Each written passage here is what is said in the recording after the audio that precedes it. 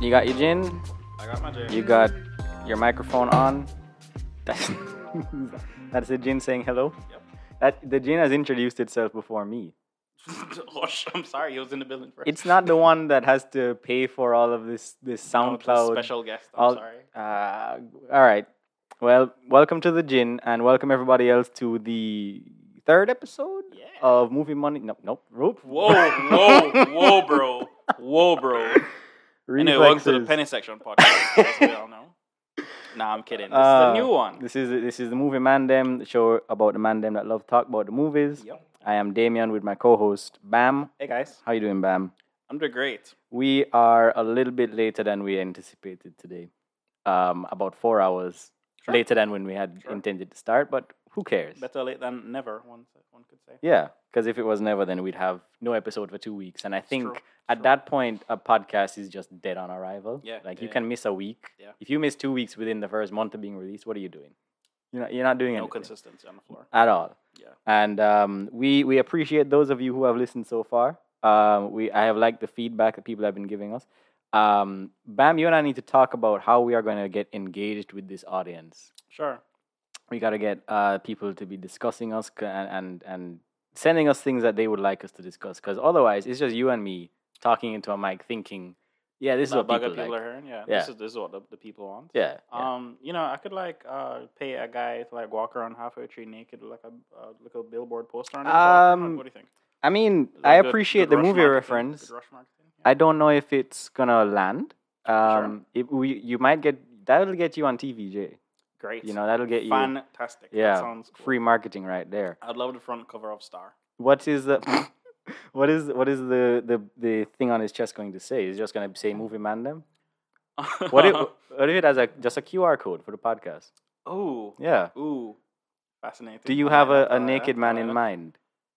How quickly can we get this? Off the top of my naked man list? No, I'd really have to do some research into it. Right? Well, you know what? I mean, if you're out there and you're willing to be the naked man in the street, hit us up. Cool. It's gainful employment. It's gonna be a little. It's not gonna be too hot. It's fall season. So do you want $10,000 and you have no regrets in life? I mean, is it $10,000? I have $10,000 for them. I can go get $10,000 to walk around naked for publicity. Yeah, but we also have to buy the supplies and stuff to make the sign and No, you don't. You can go to any hardware store, get some cardboard, cut that shit down. Yeah. I've made a Pac-Man costume out of cardboard before. You've made a Pac-Man costume? Yep. How 3D is this? Is this like pixels where it was spherical? I got a large piece of cardboard. This is such a movie talk, guys. I got a large piece of cardboard. I cut a perfect circle into it, and then I spray painted yellow. Yep. And then I put black dots on the eyes, Mm-hmm. and I also put a red bandana on top of his head because my costume idea was it is Tupac Man. So it was it was two large cardboard circles. Yeah. One so you could see it from the front and the back. Mm-hmm.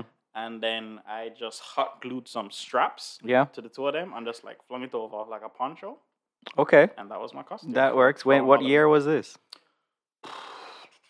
2016. Okay, 2017, so maybe? Before COVID. This is a very pre-COVID. How many episodes are you going to describe costumes? Costumes? Yeah. I think this is going to be a bit. We're establishing bits in our early years, and I'm gonna keep on adding on. Yeah, I've had several Halloween costumes. You've already got the slamming down the gin and Halloween costumes every week. You haven't past 2 weeks. You've pointed out something strange in my house. What's that? That's what you've done the last few times you were here. You haven't done that this week. So, but that's off mic, guy. Yeah, that's fine. That's for you and me. That's personal bits. Oh, that's nice. That's nice. We keep things to ourselves. Yeah. All right. So that was way too loud. I just saw some peeking.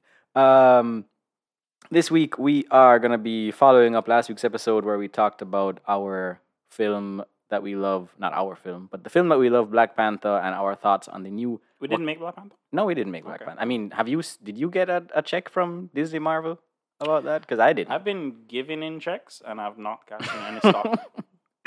Well, we're going to be talking about Wakanda Forever, the sequel that was highly anticipated. It's finally here. Hell yeah. We've seen it. We have thoughts on it, and we are gonna discuss It's that. a week out. I assume most of people have seen it. Is it? It's the 11th that it came out. So yeah, it's been out for a week. Came out, Yep. a week. We got it a day early, which was true. nice. That's true. But I found out that we got it a day early. On the day? Yeah. and people were ready to go on the Friday. Yeah. I saw the Friday. Normally, we get something else every week, but they did not bring anything else. It is strictly Black Panther all time. Karen knows where their wallet is. Yep. So. And right now, if you want to go to a movie, you have Black Panther, Black Adam, and Woman King. There we go. Which 3 black people. Yeah, Sounds nice. It's quite a time. Sounds good. Quite a time to be alive. First thing though, Bam, a few things happened this week that I would like your thoughts on. Sure. Just a few things that happened in the movieverse. Hit me. Some news stories. Some of them more interesting than others. I'm gonna start with what I think. realizing that we can't WhatsApp each other's stories because we need to save it for the podcast. I mean, we can, because I feel like we will talk on WhatsApp for like, a minute or two. Yeah. There's a lot more that we can get from Fair. in-person conversation. And also, if I WhatsApp them to you, I will know where to find them because before this, I literally just typed in movie news. Fair. Any movie. Yeah, so I'll use our WhatsApp as a notebook. Place for it, Yeah. But first thing is, them Fast and Furious movies, they keep making them. They're expensive, I heard. They are expensive, and this newest one, Fast X, the budget has apparently gotten out of control. Right. It has grown to a jaw-dropping $340 million. Interesting. That is US dollars. That is not Jamaican dollars. No, that is an infinity war and a half. Yep, it is. Yeah. Fast 9 or F9, it estimated a $200 million budget. So this one has significantly increased the budget. Yeah. There's been some production issues, so that might account with the director leaving, I think. Yep, the director leaving. What was it? 10 days into production. Yeah. And Vin Diesel broke him in 10 days. Did you see those videos where Vin Diesel was trying to fake that everything's fine? He just had him on the camera like, "Hey, we're making the best movie ever, right?" And he's like, "I guess we are." You want that clear enthusiasm from your director. Yeah, and I can imagine just right after that video was recorded, he called up Universal like, "Look, I can't. This guy's not doing good social media." And also they had the feud with The Rock. True. Well, I say they, but Vin Diesel had a feud with The Rock. Is it a feud though, or is that like when Vince McMahon is like, "Hey, you guys should pretend to hate each other for a match"? I don't know, because I would think if it was just for publicity, you would have The Rock show up, and it would be that I really think the Hobbs and Shaw thing caused a rift between the two muscleheads. Sure. Because it was like, why do you feel like you get to have why are you making this the Dwayne show? This is all about the family. So the last one did clear up pretty good at the bank, right? Like everybody was happy. Yeah, I mean it was Even one though of it was arguably the worst movie. it was it was one of the first movies to come out in theaters post pandemic, and Vin Diesel had that whole campaign where he was. To the movies. Yeah. One of my favorite campaigns. I'm just like before I would love to go into the movie theater with a bunch of people. Yeah, before Nicole Kidman had her whole this is how movies make us feel. Yep. Heartbreak feels good in a place like this. Vin Diesel was doing his thing for Fast 9. I remember it, cleaning up, and clearly it was enough for a sequel. It made $762 million, off of which is budget? on a 200 budget. Sure. Right. And they say that you need to double the budget in order to break even. Yep. That's just what they say. They keep getting bigger and more grandiose with their pursuits in these movies. Hobbs and Shaw had cyborgs. Yep. And I was just like, you guys are doing cyborgs now. Fascinating. And I keep hearing that Hobbs and Shaw is not canon, but then also who cares? Who Who's keeping there are people on no there are canon because you will see those Fast universe, those timelines where it's like okay, so Han died at the end of Tokyo Drift. Yes. And that movie, when that movie ended, that's Jason Statham showed up at the end of Furious. So there are people who are chronicling the saga. If I may do a quick Fast and Furious tangent, please. Here's how the timeline works. Fast and Furious, Mm-hmm. 1999, 2000, whatever. First, canon. Mm-hmm. Fast and Furious 2, Okay. Too Fast, Too Furious. cool. Fast and Furious 4. Mm-hmm. Which I think was just called Fast and Furious, Fast or and the Furious, Fast and Furious. yes. Mm-hmm. Then Fast 5, if everyone's chronically favorites. Yep. Good. It's the movie where they basically assemble the Avengers. I mean, driving a safe through the streets of Rio. Yeah. Yeah, great movie. Mm-hmm. Fast 6. Okay, I'm with you. Is that the one with Gal Gadot? Gal has been around since part 3. She was a very side character. Okay. And she came back for 4, whatever. Mm-hmm. Anyway, Fast 6. So this is now you're seeing like technology around them, and you're like, oh, okay, this is what 2012. That's kind of when they become like the super spies, right? And 2013. yeah. Yada yada yada. Mm-hmm. Then Fast, what was it? 7. You're on 7 now. Yes, 7 now. They're going to Dubai. Mm-hmm. They're driving through buildings. Yep. They're supercars. Paul Walker's gone off into the sunset. Not quite yet, but yes. Ludacris has somehow learned to be a better hacker than the hacker that they found. Yep. Anyway, whatever. And also learned karate. Mm-hmm. Okay, bro. Cool. And then during Fast 7, they learn that Han dies. Mm-hmm. And they go back to Han. Mm-hmm. And you're like, Han just died in the timeline of Fast 7. Mm-hmm. So that would mean, for some reason, let's say this is 2016, 2015. Okay. For some reason, during that period of Japanese culture, they only use devices that were made in between the years of 2002 to 2004. Yeah. For some reason, all Japanese people Mm-hmm. agreed we will not use technology outside of 02, 04. Something Bow happened. Wow is selling like razor phones in that movie. Yeah. And everyone is totally down to buy a razor phone. Yep. And 2016. yeah. That's like what? iPhone 7? Fast and Furious Tokyo Drift is chronologically Mm-hmm. takes place in 2016. That's just what happens. That's just I history. have no further notes to say.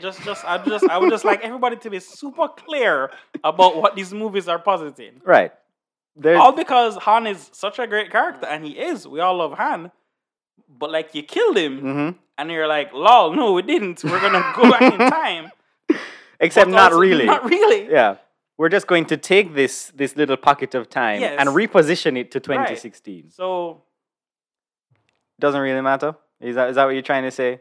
I think there's people out there who hey man, would disagree with you, Bam. I think they disagree? I'm sorry, I beg your pardon. This is canon. The movie said Han just died while they are driving 2019 But where does cars. Hobbs and Shaw They're fit driving in? 2019 cars in Fast and Furious 7, but they get a call that the universe of 03 in this universe, Japan is stuck in 2003. That is what the movie is positing. I'm not saying anything. But That's Bam, what the movie is positing. Guys. this Is a Black Panther episode, by the way. I just want to know, when is it that Dwayne Johnson and his crew back in his home country Yes. are doing the warrior chants to fight against the CIA? Like, when does that fit into this saga, or does it not? These are the answers I need to answer Couldn't tell you, bro. Fast X. Could not tell you. All right, so if you're a fan of the Fast and Furious franchise, good for you. Yeah. Listen, they're extremely successful movies. Yeah, I like them. they're very. I'm always ecstatic and surprised that people like them so much. Yeah, When it started off from a place so dumb. All right. Following up from that, we got our first look at a franchise that has, I want to say, seen better days, but it seems as though there are good days on the horizon. Talking about Indiana Jones, that is one of the most iconic film franchises out there. All right, 80-year-old Harrison Ford. Let's see you do it. How old is he Let's see actually? you jump up and down and whip and swing around. I Yeah, guess. so we got our first. He is 80 years old. Yep. 80 flat. We got our first look at Indiana Jones. Harrison Ford back as the titular character. Did you see the? Well, I showed you I sent you the picture. They also released a couple posters. There's one with Indiana Jones, and he's looking at the Empire State Building, it looks like. Apparently, the movie takes place in 1969, New York City. It is in the height of the space race, and the main plot of the story Going back to is. space, guys. Yeah, I mean, they had aliens in the last one, so. Yeah. But there are Nazis. It's Sure, after the Second World War, but there are ex-Nazis who are involved in the U.S. government's race to the moon.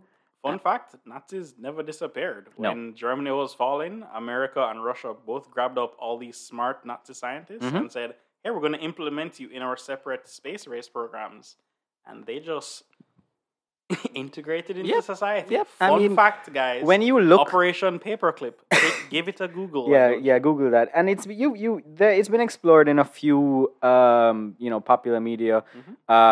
So in Winter Soldier, Arnim Zola, he's a Hydra scientist, which is basically the MCU's code for Nazis. Yep. And No, he they're the even worse Nazis. right, yeah, and he and them being integrated into Shield, which of course resulted in them revealing themselves in that movie. You know the Nazis in the current U.S. government are not so blatant with. I mean, they're getting more blatant now. Sure. Yeah. But I think that's probably going to be where this movie is going to resonate a bit more with current day, because we're looking at there's a rise of what people call white nationalism, but is really just Nazism. And I think this movie is going to wrestle with this idea that, okay, this was an evil that the narrative is this evil was defeated. You know, Indiana Jones and Captain America walked in, punched Hitler in the face, shot him dead, and then saved the world. Ta-da-da, magically disappeared. Go America. And it's going to be Indiana Jones coming to terms with the fact that, oh, well, Nazis, an idea like that doesn't just go away, and having to wrestle with that. Anyway, Mads Mikkelsen is playing the bad guy. That's another thing. Mads DTF. Mikkelsen is, and it is also being directed by James Mangold, Great who guy. did Logan. Identity. The Wolverine, 310 to Yuma, great director, and showed in Logan that he can do old badass goes off into the sunset really well. So those are the things. You think they're gonna kill the old boy in this one? I'm hoping so, and I don't mean that because I have anything against Harrison Ford. Like, we should retire this hat, guys. Yeah, and I understand the impetus behind this movie. Obviously, Disney says this is a hot IP, we can make some money off of this. But also, from a fan perspective, it did not have the most glorious of conclusions of the last film. So I can see them wanting to, kind of course correct and Listen, say, as much as people hate Kingdom of the Crystal Skull, the last Indiana Jones movie, that shit made $1 billion, my guy. "Yep, it." So Yeah, so it made money, which talk is shit all you want. they're gonna say, okay, clearly the last one made money. People are still interested in this, and also let's trick them again. that's the other thing. Like, they did this already. They did, because we're in that age now of the legacy sequels with the character coming back and showing the young whippersnappers what for. That was an early legacy sequel. It was an early legacy sequel. It was one of those that it came out 2008. You got the young whippersnapper that you're gonna pass the torch to. You got Shia LaBeouf in there. Obviously, he's not gonna be in this one. Probably not. Probably not. They might probably kill him off in a line. Sure. Or they might not mention him India, at I all. heard your son died. Yup. Oh well. Never liked him anyway. Yeah. Did not care for him. Yeah. So that's the thing. They did this kind of thing already. People were not as receptive of it, but they did pay for it. So clearly, I think this movie's gonna do fine financially. I think it's in good hands with James Mangold, and I do like the little elements of the story. And any time that you get Mads Mikkelsen in a movie, Sure, sign me up. I mean, I'm trying to think, like, he's great in his smaller films that he gets to really sink his teeth into. Even when he's in bad movies, he's like maybe the best part. And even when he's in like a big blockbuster movie, he's like when he was the saving grace of Fantastic Beasts and the Crimes of, is it that one? Grindelwald? No, Secrets of Dumbledore is the last one. Oh. And then when he was in Rogue One, he was good in that. Yeah. When He he had was 5 lines, and you're like, "Yep, I believe this guy." Yeah, is yeah. completely. He brings gravitas, and I can see him like playing. I mean, he played one of the most iconic villains in cinema history, Hannibal Lecter. Yes. So I can see him playing this and the picture. Did you see the picture that they Yeah, released I of saw him it. with just his round glasses, and he's got his own hat. It's Yeah. gonna be a hat versus hat movie. Um, Indiana Jones movies know how to cast like a bad guy face. mhm. They're really good at that. Yeah. And I think he's comfortable with my name is Mads Mikkelsen. This is how I sound. This is what I look like this. I will play a villain every Sure. now and then. And the one time that I play an encouraging father, I'll die in the first 20 That's minutes. true. That's just my lot in life, and Yeah, he's man. fine with that. Yeah, man. So I don't know. Collect your check. What do you think? Are you looking forward to this, or are you like willing to give it one last go? Do you wish this would be the last one? Do you want more kind after of this? whatever about Indiana Jones. Like, I just know, like, oh, they're really good, but Mhm. I don't have like a, ooh, I'm so excited Yeah. kind of thing. I'm just Yeah. like, no, those are good movies, but I have no passion Yeah. necessarily. It's not like if this one is bad, it will make me, No. yeah. And I'm not pining for a new one, but if it turns out great, then great. And but I just think, motherfucker, he looks old. He looks very old. He looked old 20 years ago. Yeah, he was too old when they made Crystal Skull, Yeah. and he's what 13 years older now. So Yeah. The last one came out in 08. 8? Yeah. Jesus. Yeah. An entire MCU happened in between that movie. Yeah, so he looks very old. I don't understand casting him in the Thunderbolts movie because unless he's gonna die in that as well. No, so I heard the plan is, well, I mean, this is from like 2 spoilerous sites. So if you care about the future of MCU, they're not gonna make him Red Hulk, which is what he's in the comics. They're Yeah. gonna make him like the president of whatever Marvel is doing. Right. So he's gonna be like the president ordered this initiative to send out these people So from Thunderbolts. so he's gonna be like that's a behind the desk kind of role. Yeah, He's not so gonna. he's gonna show up. Mhm. He's gonna deliver some exposition Yeah. behind a desk. He's gonna collect a presumably $50 million check, Yep. and he's gonna go crash another plane or whatever, whatever he does. Whatever he wants to do. Yeah. All right. Well, I mean, as long as he's happy, I'm happy, I guess. But I just, I don't know how much you can get out of him at this age. But then again, he's Harrison Ford. He can, He sells it. He sells does. it out of like pure just he was great in Force grit Awakens. and anger. Yeah. yeah. Yeah. You're just like, yeah, I guess that guy does it. Yeah. I'm not trying to rag on him for being old. I'm just like, I think we've had enough of Harrison Ford in his lifetime.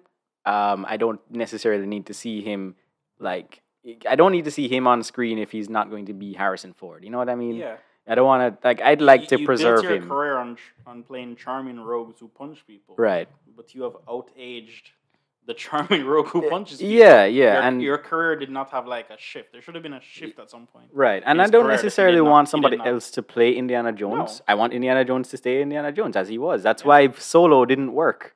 I mean, Yes. one of several reasons, Well, but anyway. should have made a what's his name movie? Lando Calrissian movie. Yeah, they definitely should have. That actually worked. All right, so another bit of casting news. Joseph Quinn, who people know from his breakout role in Stranger Things, fan favorite from that series, he is going to be joining Lupita Nyong'o in A Quiet Place Day One. This is the prequel to the Quiet Place series. Well, I love how that ties into our first or second episode with our. Yep. That's that. And it that's also why ties into the next topic. Yeah. We're going to, yes. this is the. Oh, okay. I see what you're saying now. Okay, yeah. So Quiet Place Day One. They are taking it back to Prequel the first day of the Quiet Place invasion. You saw a little bit of it in the second movie, where you saw the family that you've been following in that series. You saw them at a baseball game. All of a sudden, these meteors fall from the sky, and then you see aliens attacking people. So it looks like we're going to be seeing just what it was like on that day, and more comprehensively. Instead of just a flashback, we're going to be spending some time in that time period. Well, I sure hope instead of like switching from an interesting alien movie, they're just gonna do a regular old, not gonna just do a regular old alien invasion movie. Yeah. I mean, You see this in zombie movies. You know, zombie movies. You will have like way into the apocalypse and see like the survival of that. Like Walking Dead. They had that spin-off series, Fear the Walking Dead, which was more closely tied to when the happened, outbreak first happened. So you know, Yeah, but like the best zombie movies to me are like 28 Days Later. You know, we're just like, let's jump into it and see Yeah. how society has collapsed. right. So I think that's what we're gonna see in this, just to see, you know, how do people adapt to this new environment where they have to be quiet all the time. Because you saw the results of that, where they're laying down the sand so that their footsteps don't make noise. So yeah, I think it'd be interesting to see how that goes. Anyway, my entire trust in it is with Lupito because, like, my whole thing is. I took a sip of water. My whole thing is Lupita is like one of the goddamn best out there right now. I Of really all do time. hope she will be like a generational talent that surpasses decades. Yep. And You get no arguments from me on that. Okay, here's the thing. I have two theories. I hope both are right. I hope she's very careful with what she picks because she wants to make good things. Like lead projects, not necessarily side projects, cash money, whatever. But lead project, she's very careful. And also, Hollywood simply does not have scripts lying around for black women. Right. So I think it's those two things. Yeah. So whenever Disney calls up and is like, "Would you like $50 million?" She'll pop into a Star Wars, or she'll pop into Yeah. I was actually thinking, because she does I think that. she'll do that, and she can live up. And then she's almost more interested in like plays and books. She writes books, and she's in plays a lot. Yeah. And then Jordan Peele will come along and be like, "Us," and she's like, "Great." Yeah. And she'll do like interest in horror movies or interest in genre stuff, but she's not getting the expected like Viola type roles. I want to say, or like heavy drama. She doesn't really do that. I just think those just aren't around. Yeah, it's not like the very strict Oscar bait kind of movie. Yeah, it's more like this is a genre. She did her Oscar thing out the gate. Yeah, and it's like, oh, this is one of the best performances of the decade. and now she's one of those like actors that can come into a more commercial project and kind of elevate it. Give it gravitas. Yeah. So this. Her role. I like Joseph Quinn a lot in Stranger Things. So I mean, he won't have to do much when Lupita is there. Yeah, I do think it's telling that the 3 movies Lupita has led, outside of her couple Oscar projects, are all horror movies. Us, A Quiet Place Now, and this movie called, was it Sunshine or something?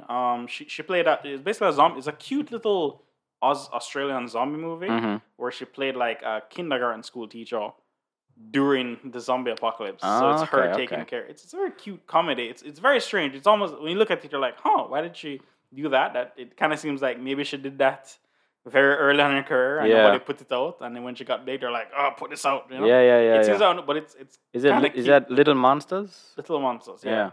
It's a fascinatingly cute little zombie horror. It's literally kids versus zombies. And Lupita is the kindergarten teacher to protect them. I never heard of this. Okay, cool. You see, this is why this podcast is good. It puts people onto some stuff that they would not necessarily have come across themselves.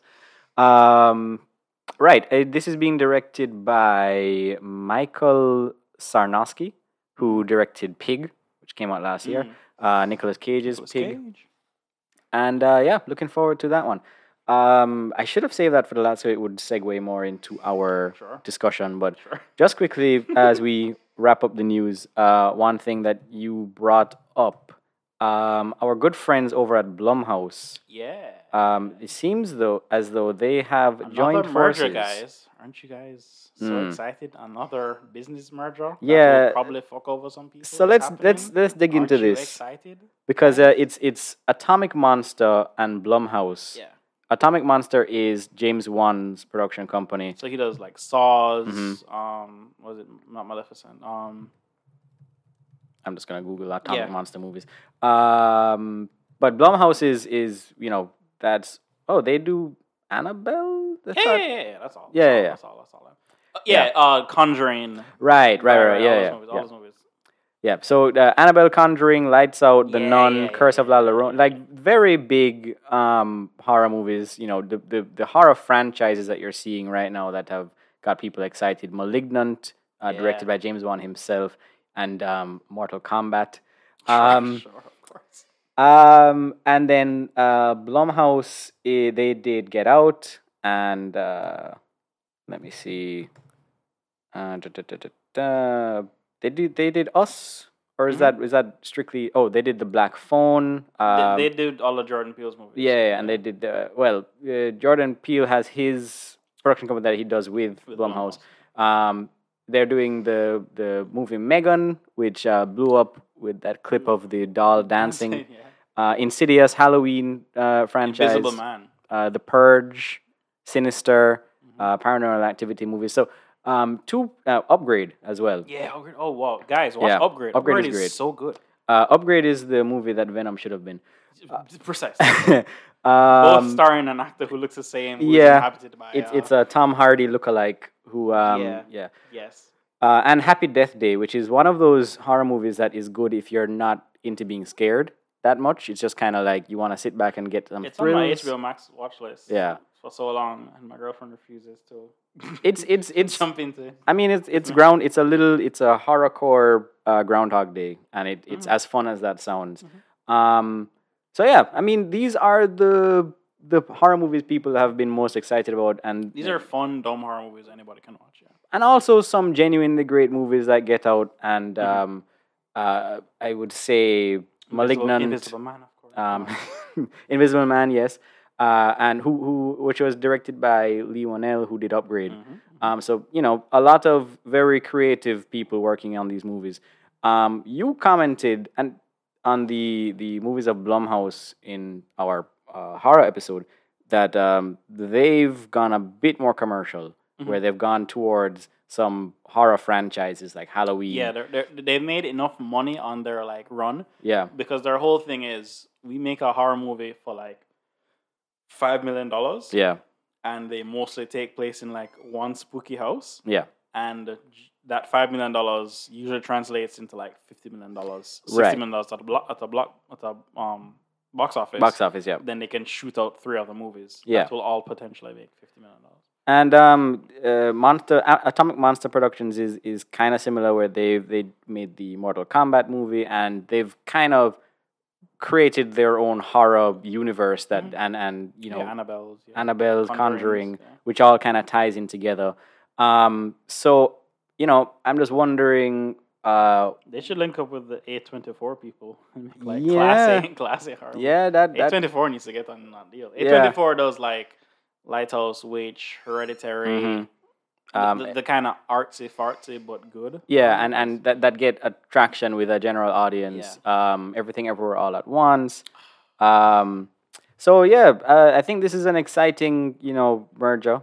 We don't know exactly. I mean, the only thing I'll say is this means that they will no longer be their individuals and individual production houses, and I'm wondering if we'll get that kind of split identity of the kinds of movies that they'll make, or if it's just gonna be because we were previously getting 2 channels of pretty entertaining movies, and now we're just gonna get one, and I'm wondering if that's because off the top of my head, I assumed Blumhouse and James Wan type movies were already under the same branch. Yeah, so it kind of feels like they're already. I don't even I guess somebody's getting paid, so they did that, but they kind of feel already apart, to themselves. Yeah, they're not that distinct. But if I had to make a distinction, the James Wan movies feel more Australian. Yeah, and by that I mean more willing to have fun. Okay. And be silly. Yeah. I would agree with that. Blumhouse, I would say, is that's more strictly we're trying to scare you. We're trying to freak you out, with the exception of, I guess, Upgrade, which is not. I guess that's kind of like Techno Fear. There's some very scary moments in that movie. Yeah, maybe I'm remembering the really cool camera work in it. I'm not remember being scared in that movie. The only scary part is the ending when the ending happens. Is what I'll say. Yeah, but I don't know. It's. I think it's good that I think it's more. This is just game recognizing game. We like to work with you. You want to work with us. We're on the same page. Seems like a good synergistic move. A fun story about Blumhouse is I think they both work for Universal Pictures, and I think when Marvel and DC were starting up their, franchise universe Yeah. stuff, Universal was just like, hey, let's do that. Mm-hmm. So as we all remember, the Dark Universe. You gotta bring it up, man. Yes, let's bring it up. It's just It's part of it. The Dark Universe happened. look. All they had one photo shoot where they're like, "We're doing this," and then they they're didn't hey do guys, it. Tom Cruise, Javier Bardem, Yeah. Johnny Depp, Angelina Jolie, the gang's all here. We're going Angelina Jolie, I forgot that. Yup. They're like, we're going to make 1 million movies. Ha ha ha ha. Money in the bank. Yeah, let's And then they put out The Mummy starring Tom Cruise, and they're like, sorry guys, or bad, wrap up shop. Yeah. This is terrible. right around when Johnny Depp became persona non grata. Like we don't want to touch that. Sure. Yeah. So yeah, I think looking forward to see what they do. It's interesting seeing all these great horror movies coming out. Like and I'm looking forward to see what A Quiet Place Day One does, as it's being led by Lupita Nyong'o. Another movie starring Lupita Nyong'o is Wakanda Forever. That's true. Which we That's saw. absolutely true. Yeah. Good segue. Nice and clean. Nobody saw a stitch of thread in that. All right, so let's get into Wakanda Forever. Hell yeah. Now the main antagonist in this film, Yes. Our good friend Namor. Namor, depending on who you are, because the movie they give him two names in this movie. Yeah, so white people call him Namor, and brown people call him Namor. Well, I mean the Wakandans call him Namor, which I feel like is just like oh yeah, we heard what you want to be called, but in this particular moment we're not friends. Okay, well, Yeah. listen, I'm pronouncing Kulkan's name as he insists, Yeah. and I'm calling him Namor. Namor. That is how he says it, and then it's like everybody else in the movie just decided that's not what we're calling you because that's not what everybody who Because- calls you in the comics. Nope. Like that is in our Since heads. time immemorial, we have he's called him Namor. Yeah. All Okay, right, yeah. So so- your Namor story, Right. Namor. Sorry. So, quick thing. Hmm. Namor as a character has been around really long. Yeah. Since like the 1940s. Like right after Captain America World War II. That's how long he's been around. He's never been as successful, but he had like a brief period, I'd say in like the early 1940s, 50s, where he was an extremely popular character. First appearance was Marvel Comics #1, Yeah. October 1939. There we go. Yep. So, kids of the 40s, 50s really loved this character. He was Yep. very, very popular. Mhm. He was sort of an indescript white dude who lived underwater, right? He is the king of Atlantis in Marvel Comics. Yeah. Very we're all- similar to Our good friend Aquaman. Aquaman. Right. Yeah. So, he actually predates Aquaman. So, DC actually copied him to make their own version called Aquaman. And we should say for people who don't like, I mean, right when you're inundated in the Marvel and the DC movies right now, you're probably going to pick up on how certain characters are alike. Yeah. But in comics, they do it all the time. Yeah. If somebody makes a popular character that does A Yeah. in Marvel or DC, the other rival company will come up with a character that does B. And it's just how it goes. Extremely blatant sometimes. Absolutely. Like you've got Slade Wilson and Wade Wilson, Yes. almost identical character designs. Deadpool and what's his name? It was a Deathstroke. Deathstroke. Yeah, Deadpool and Deathstroke. Yes. Yeah. Right. Black Cat and Catwoman. These things are very blatant. Anyway, Yeah. whatever. No copyrights. Who's to hold you? Yeah. Do you think, guys? Outside of the name recognition that Aquaman has and him being buddies with Superman, which obviously is going to put him in people's faces, Namor is a hard look to convince people on. Yes. And that's okay. Let's start there about this movie. Tena Huerta, I think Incredible. one of the best Incredible MCU guy. antagonists.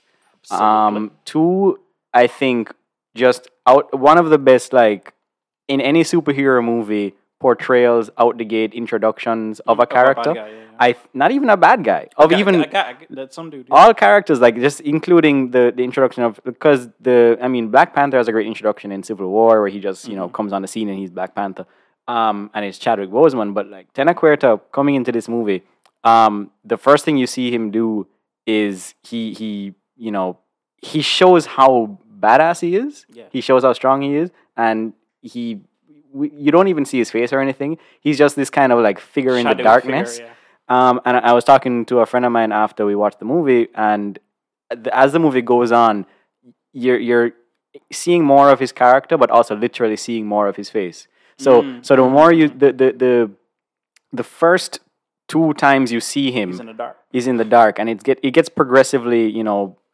better lit. And you're getting more of an idea of who this guy is and what his motivations are. And The third time you see him, he's in a cave. Yeah. Yeah. Okay. But it's on his home turf, I and see. it's like he's got he's got his underwater light show going on.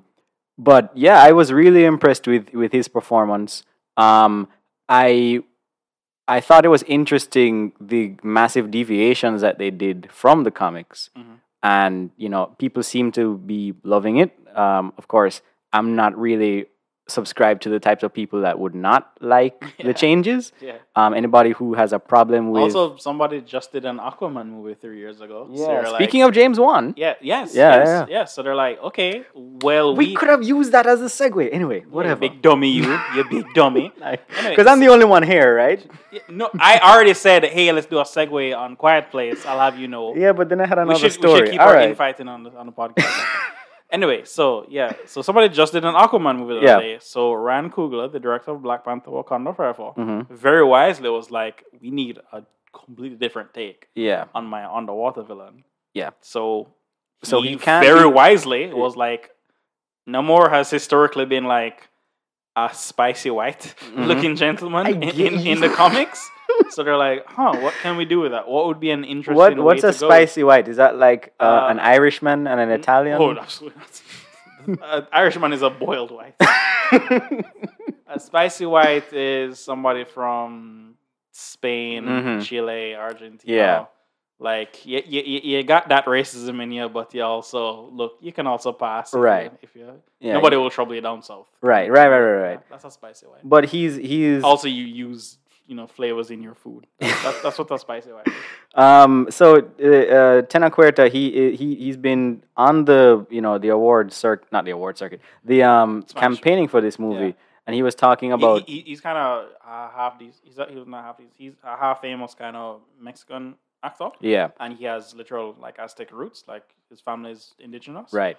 So yeah, he was extremely unknown to most people. Yeah, and they're like, let's pluck this actual indigenous actors to portray these people, and let's put them in one of the largest movies ever made. And it was a risk, and it paid off. And he's also been talking about being a dark-skinned Latino man. Yep. And being on the big screen in a movie like this, because and I didn't know this, and I don't even know how true it is because I don't watch Mexican television. It is true.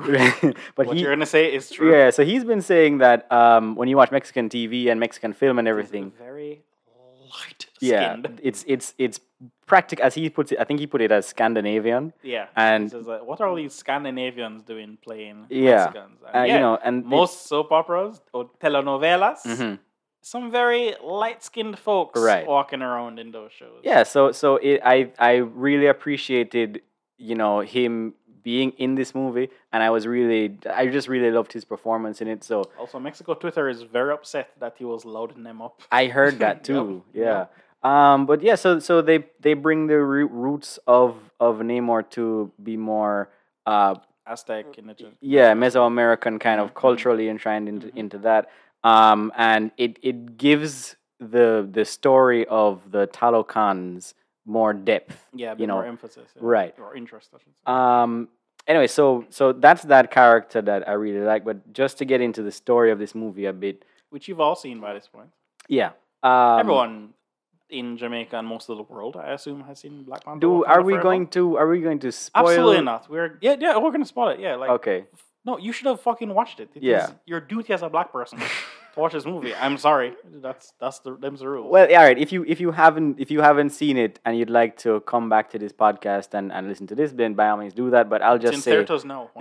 It'll be in theaters for a while. Yep. And I'll just say I liked this movie a lot. Good movie. I thought it was really good. Please watch it. Yeah. I like the first one. Surprisingly emotional. I like the first one. Surprisingly, it's very emotional. It is very emotional. Do not expect the first movie. It is something completely different. The first one has its emotions as well, but this is basically just like we have a fallen hero to pay tribute to. Pay tribute. Yeah. So it's a little bit like we're all gathering for the wake of Chadwick Boseman. Chadwick Boseman and Prince T'Challa. King T'Challa. King T'Challa, yeah. I will just say I like the first one just a little bit more, because I feel like that movie has less, and this was the concerns I had from last episode, that this movie has so much going on in it that certain things are not going to feel as fleshed out. That said, nothing in this movie goes unresolved, and everything. It's a very complete movie. Yeah, it is very everything has its natural conclusion, and it feels organic. It's just certain things in it feel a bit not rushed, but this movie, it takes place in universe, I guess 6 years or so after the first movie, because after the 5 years that T'Challa was snapped away, 1 year later after that, he has passed away. The kingdom of Wakanda is without its Black Panther, and his mother, Queen Raimunda, has stepped into the top political position. Right. So she is the lead in the movie, or not the lead in the movie, but she's the queen of Wakanda. Interesting parallel to the first one. Right after when because there's a scene early on when she's addressing is it the UN that she's addressing? She's addressing the nations of the world in this kind of a forum, and they make this big show of our king may be dead, but you do not want to step with us. Yeah. We will show you what for. Yeah. Like we're gonna bring you just because Black Panther dead do not mean you can come up in our house. Right. I really like that beginning. It was a strong opening, and it was but right before that they really just the funeral. There's a whole funeral for T'Challa. I didn't. Very classy. Yeah, good stuff, guys. It was very emotional. I was already like, oh, okay, here we go. They just started off like, okay, yep, okay. And it sets the stage really well. So she as she gets back to Wakanda from delivering that big speech and everything, there's she's sitting on the ship, and there's a news story playing in the background talking about T'Challa's passing and how she's now the queen. And in the first movie, T'Challa is sitting in the ship, and he's hearing on the news about his father passing, and it's like there's a it's not doing the same movie again, but it's a mirror image, right? Yeah. And the same way the first movie starts with a young boy on a basketball court, and the last movie, and it ends with a young boy on a basketball court. Yeah. So Ryan Coogler, loves mirror image. He likes that. So I really appreciated that. And it was like a nice, it was, to me, it was like, he loves the first movie. He loves what he made in that movie, and this movie honors that really well. I think the characters from the first movie, that's where this movie's best material is, because it's those characters. They are already established and can come in. And he Ryan Coogler he's developing them in a way that makes sense for what's going on in this movie. So everyone in this movie is grieving, but they're dealing with their new situation in the kingdom, these new threats that are coming up from under the sea and from across the border, and from those damn whites out there in the US. Those Caucasians. Yeah. Each one of those returning characters, whenever they were on screen, I was like, I just feel like I'm spoiled. Like these were already great characters, and the material that they're getting, like these actors are so involved into these characters. They're delivering some really great stuff. My favorite return was our good friend. Who are you going to say? Our great friend M'Baku. Our great friend M'Baku. And he worried me because he's absolutely not. I was like, he's gonna knock it out of the park. I bet you. Do it again because they do this sometimes with those fan favorite characters. Like I think they put too much icing on the cake. Korg in Love and Thunder. Sure. Like I liked him in Ragnarok, but I did not need him to be what he was in Love and Thunder, which was essentially just like an app where you press a button and it's just spits out a joke. Yeah. M'Baku in this is like he cool with everybody. But at the same time, he will point out when he thinks y'all are doing some foolishness. Okay, but here's the thing. So the first, 15, 20 minutes are grieving. It's grieving, and then like an action scene where Ramonda says, "Do not fuck with us." And then grieving and setting the stakes. Yes. Yeah. And you're like, okay, this movie is all very serious. And then my good friend M'Baku walks into that council room and he's just like, "You bald-headed demon, you!" And then everyone starts bursting out laughing, and then it's just a sigh of relief. Yeah. Okay, that's grieving done. Let's get into the movie. He literally breaks the tension of what the movie is. So Winston Duke, who is a Caribbean, which go us. He's also been tagged to play Marcus Garvey. Which I'm Sure, it's close enough. Sure. Across the pond. I don't know. I'm not someone who necessarily needs a Jamaican to play a Jamaican. I mean, there's been people who played. It would help. Yeah, there's people who have played Marcus Garvey in the past that haven't been Jamaican. Like I think Jeffrey Wright played on Boardwalk Empire, and I'm not gonna get mad at Jeffrey Wright playing Marcus Garvey. Sure. But yeah, so Winston Duke he said that M'Baku's purpose in the movie is to be that that little leak of pressure where it's just like you get a little. The pot's about to bubble over, and then you just also had the most fascinating character arc in the movie, I would say. Like he's this big, like boisterous guy who's like, "Oh, I'm always right," and then my good friend Namor gives him one boof to the chest, man. And boy, oh boy, that man humble and want peace and becomes the voice of reason. Because like when he hears about Namor, he's just like, "Oh, bring me the fish man. Bring me the fish man. I want to thump the fish man. Yeah, he come on my river. Let me thump him." Something that I love in superhero movies is how they will visually portray power dynamic. So one of the best things about the movie franchise? No, I was gonna say the Batman vs Superman movie. When the good things about that movie. One of the only good things. There's the scene. Let's hear it. What's the good thing about where the the first scene with the Batmobile, and there's a progression of what that vehicle is able to trample. So it goes through like wood paneling. It goes through a cruise ship, like all of a brick wall. It goes through all these things, and it's knocking through them like they're cardboard. Superman shows up, and it's like lol, stop it. The Batmobile does a 360 spin, and then it lands and it explodes. Right. Like that's just showing Superman in comparison to everything else Batman has had to deal with. In this movie, there's a moment where M'Baku is beating the ever-loving fuck out of somebody with his big old stick. Yeah, he's beating up the Talokan warriors. Yeah, and prior to this point, the Talokans have been shown as quite formidable because they live thousands of feet underwater. Right. Naturally, they do have to have extremely strong skin. Right. And to live there. They're kind of like super soldiers in a way. But he's got this big stick, which must be coated in vibranium or something. I assume the so he's knocking one of them Talokans out like they're nothing. And I'm like, you've shown how strong these characters are, and this is kind of just a big stick. So I guess this is a cool M'Baku scene. Yeah, M'Baku is both a big man who carries a big stick. Right. Yeah. But then right after that, he sees the fishman. Right. Takes his big stick. Like, I'm going to hit the fishman. Yeah. And knocks Namor in the back of the head. He Namor raises his elbow and breaks the stick. Namor doesn't flinch. He doesn't do anything to him.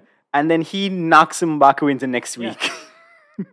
And then what I love about that is right after that, not right after, but later on, M'Baku describes Namor as being as strong as the Hulk. Yeah. Because in M'Baku's mind, you have to be as strong as the Hulk to knock him back. Exactly. Anyway, love everything with that character. But I think M'Baku is everyone's favorite character. I think I can humbly say that. Yeah. Or most people's favorite character. He also he has his connection with, I would say, the main character of this movie, with Shuri. I really loved how that dynamic was. It is kind of like this big brother role. I see him almost as like a cousin, big uncle kind of. Yeah, like just this you know. She lost her big brother. Yeah, That's yeah. the whole point of it. So but he comes as like a cousin almost. Yeah. Like, yeah. So he's like, I'm gonna look out for you. You know, like I ain't your brother, but I'm gonna look out for you. Like he comes to her like after the kindness of his heart, but also he is very much a strict politician where he's just like, listen, I'm sorry, I'm upset. Yeah. What are you going to do? Because what happens to my crew, tribe, is equal as important to me as a leader. Yeah. Yeah. He's not a lunkhead. Like he has strategy, and he is one of the only people in this movie that says, "Hold your horses, let's think about Let's this." think about this. Yeah, Do we have to fight him? Right. But I also appreciated how he had this kind of respect for Shuri's character. Like he at the end of the day, it was her call. Yeah. That's the thing. Maki is so fascinating because so in the first movie, he shows up at the fight ceremony, and you're like, oh, who's this big, strong lunkhead, right? And you're like, he's like these. You're giving your technology to this girl who does not respect tradition. Yeah. And this big long head, and you're like, oh, I hope T'Challa beats him up. Yeah. And then he, fucks off back to the mountains. And you're like, well, I guess that guy was just there for thing. And then he comes back, and you see him ruling on his chair, and you're like, oh, this guy is phenomenally funny. Like, you're like, whoa, this guy is such an interesting dynamic. In this movie, he's scrolling into the throne room, just chomping on a carrot. Yeah, like Bugs Bunny walking in there and making, like, chaos. Yeah. So he's so fascinating because in a lesser movie, he would just be a lunkhead. Yes. Yeah. In a less gifted hands, he would just be a lunkhead, like one scene lunkhead, no further character development. Yeah. But you're literally seeing, like, he comes off as this big boisterous guy because he is completely traditionalist, and he just wants his mountain people, Jabari tribe, to be fine. But he is also smart and caring and joking. But at the end of the day, it is my people, it is my tribe. I am. Yeah, he's great got leader. a soul that is, it's about the people that he's looking after, and that's a theme throughout the movie. Is as they are grieving the loss of their leader who made his whole life about protecting his people.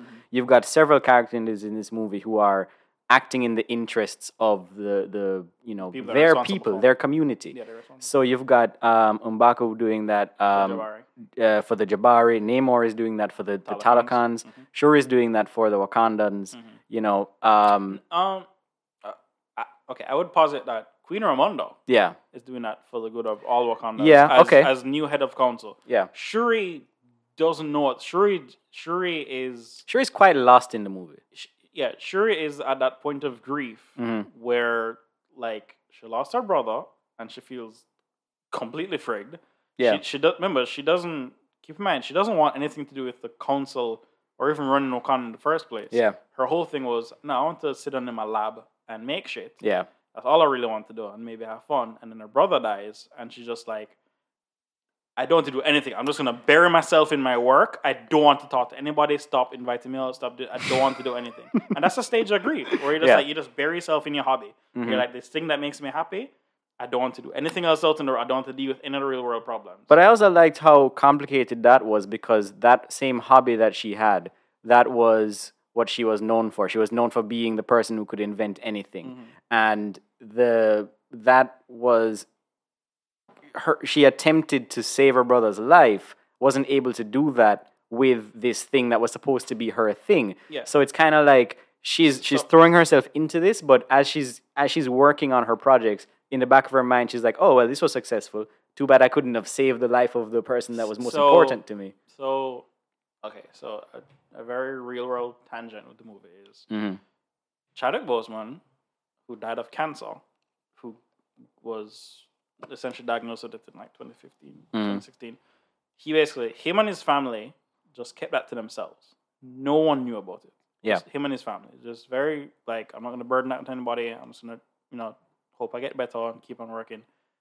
So that's what he does. So when he died, you have to understand, everyone who's working on this movie was completely shocked. No one knew anything about it.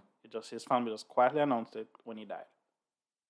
Now, in the movie, it's one offline, but it's extremely similar to what happened. Yeah. T'Challa was suffering from some disease.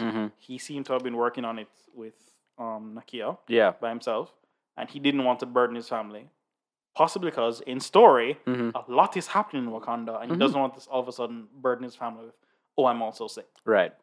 So Shuri learns too late Yeah. about what is happening with it, and he's too far gone in his disease For her to do anything for about to do it. anything about it. So it's not like you find out about your cancer early. Yeah. You can work on it. It's like, no, very late stage.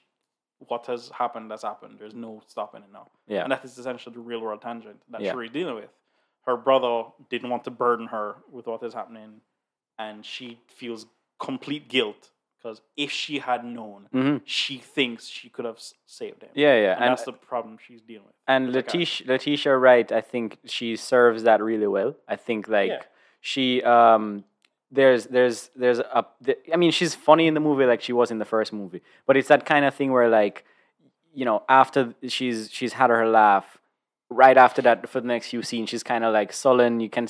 I got the sense watching her like, oh, I can see how this character is like constantly thinking about this. You know, she's not verbalizing it right now, but the grief is present on her. Okay, so like, so if you're like a person with like a very silly sense of humor, and you're also cracking jokes, and something very sad does happen to you, you don't necessarily stop cracking jokes.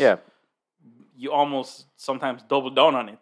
Because you're like, well, if I keep on joking, I'll never have to think about it. So there's a great push and pull between like, no, she's still a fun person, and like when she meets up with Riri Williams, also an inventor, that is like, oh, it's such it's so great to see another person kind of like me, and also, you know, young, kind of looked over by her family. So she gets that spark. But then whenever she's pushed into the corner by the other Wakandans, they're like, no, you have to, your responsibilities. Right. She shrugs that off. She's like, I don't want to deal with that. Because that reminds her of her brother. So it's a perfect pull where like she wants to just dig herself into her technology and crack jokes with her new friends. And every time Queen Ramonda comes in, she's like, Shuri, you know, you have to, it's like, I do not want to deal with. Not only is it your mom, but it's your queen. So it's like the duty of a nation, but also the duty of a daughter in this family who has lost somebody. Like it's an incredibly difficult position to be in. Very complicated position. But so on that, the humor in the movie, there are very funny scenes in this movie. There's a lot of very sad scenes in this movie. I think it's very well balanced. Like tonally, there was never a moment I was like, this moment of humor doesn't work. Feels weird. Everything is like, it's character influence. It's not wacky. It's not slapstick. They're not. I mean, there is a little bit of slapstick when you see M'Baku get knocked away, but that has a purpose as well. It's literally his character journey. Right. To be knocked out, and it's literally somebody buff your chest, and you're like, maybe I should be a humble youth. Big fight. That's literally what M'Baku needs a little bit at that moment in the film. All right, you mentioned Riri Williams, character that I am very happy to see on screen. I think she's got some very cool scenes. I was talking to my brother about this, but hate the suit, love the character.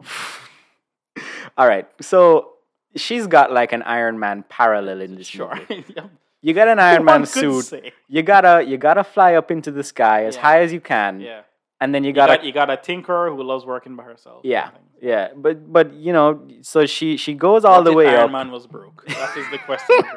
That is the question. Yeah, junkyard. I mean, look, what if Tony Stark didn't have to build it, or like, you know, he builds it in a cave in the first film, right? But what if like when he gets out, he still is just working with scraps? Exactly. Yeah, so that's her. She's kind of, you know, putting together like she should have exploded. You know, by any right, without her brilliance, there are hundreds of people in the MCU who have thought to themselves, I'm going to put together my Iron Man suit. And died off screen. She manages to actually get one going. In Iron Man 2, like, most Middle Eastern countries are trying to work on Iron Billionaire Justin Hammer cannot crack. Snaps a guy's spine trying to build one. Yeah, so it's not the easiest thing to do to build an Iron Man suit, but this 19-year-old manages to do it. This first year MIT student. And you know, MCU. Also, she created a machine that can detect vibranium. I think no other person other than the Wakandans have done. And you know, something that once that machine gets destroyed, she's the only person who can put it back together. Right. Which, you know, I guess I'll take that. That's kind of just, you know, this is a bit. It's for the plot.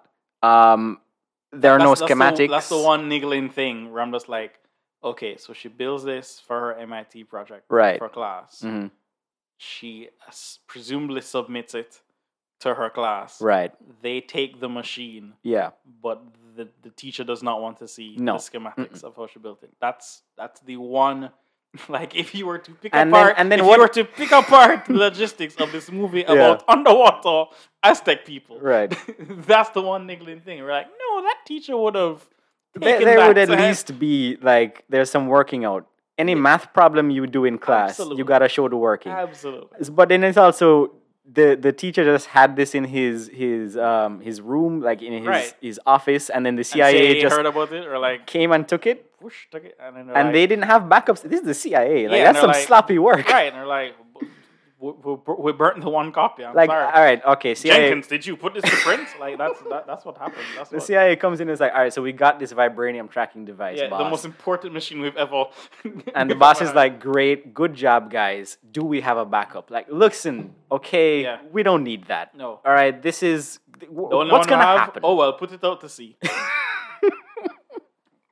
Listen, that's the one Yeah. logical narrative jump, but also far greater logical leaps have happened in movies. Absolutely. Whatever. I'll let's move take on. it. I'm fine with it. Whatever. So that is why the character is important. The Wakandans want to protect her. Namor wants to kill her dead. Spoilers. My good friend, Njaka, aka Killmonger, Right. says she's a member of the Lost Tribe, which I thought Yeah. was a very lovely sentiment. Yeah. That's why she cares about her. 'Cause Yeah. she's like, A, she's very smart. B, she's part of the Lost Tribe. Uh, And Shuri very much is interested in things outside of Wakanda, Mhm. but because of the way of her life, she cannot really interact with it. And I so thought much. that they did that well, where they showed why they would want to keep Riri Williams alive, because you would think this is a nation, and they have a very not reliable, valuable resource Mhm. that they want to keep protected.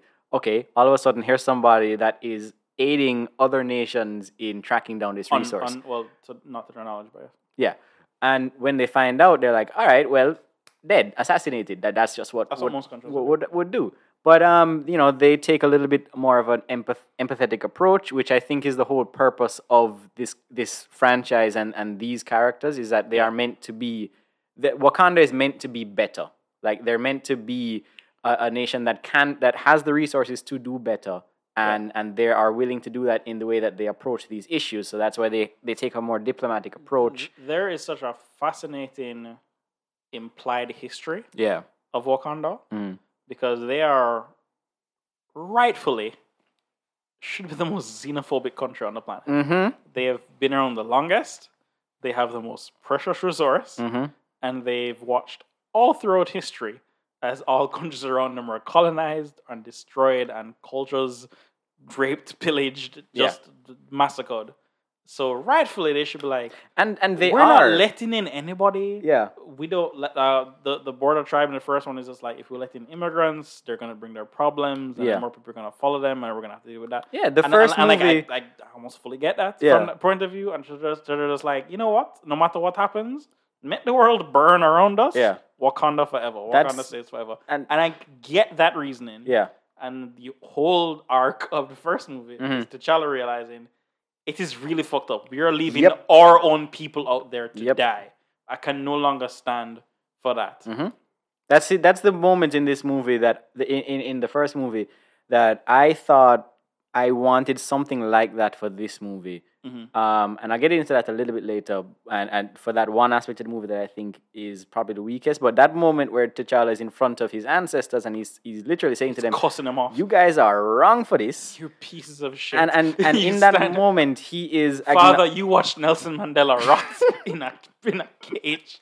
yeah, like he is acknowledging the point that Killmonger is making, and he's reconciling that with the way Killmonger that is the only bad guy who had an actual emotional effect on the hero character. right, and the implication at the end of that movie is they're going to be more accommodating and helpful Yeah. to the nations out there, Yeah, and which is and I like the fact that they specifically are like, we're gonna help poor black countries. Right. We're not gonna help like yeah, rich they're white doing countries. more outreach kind of thing. So I definitely can see why they would not want to just kill Riri Williams, but also Shuri has that connection with her Yeah. that they establish really She well. sees her as a younger sister, Yeah. and she sees her as kinfolk like her. Yeah, so I like Riri Williams' inclusion in the movie, and I like what they do with that character's purpose for the film. Mm-hmm. I kind of felt a little bit like I'm getting just snippets of this character.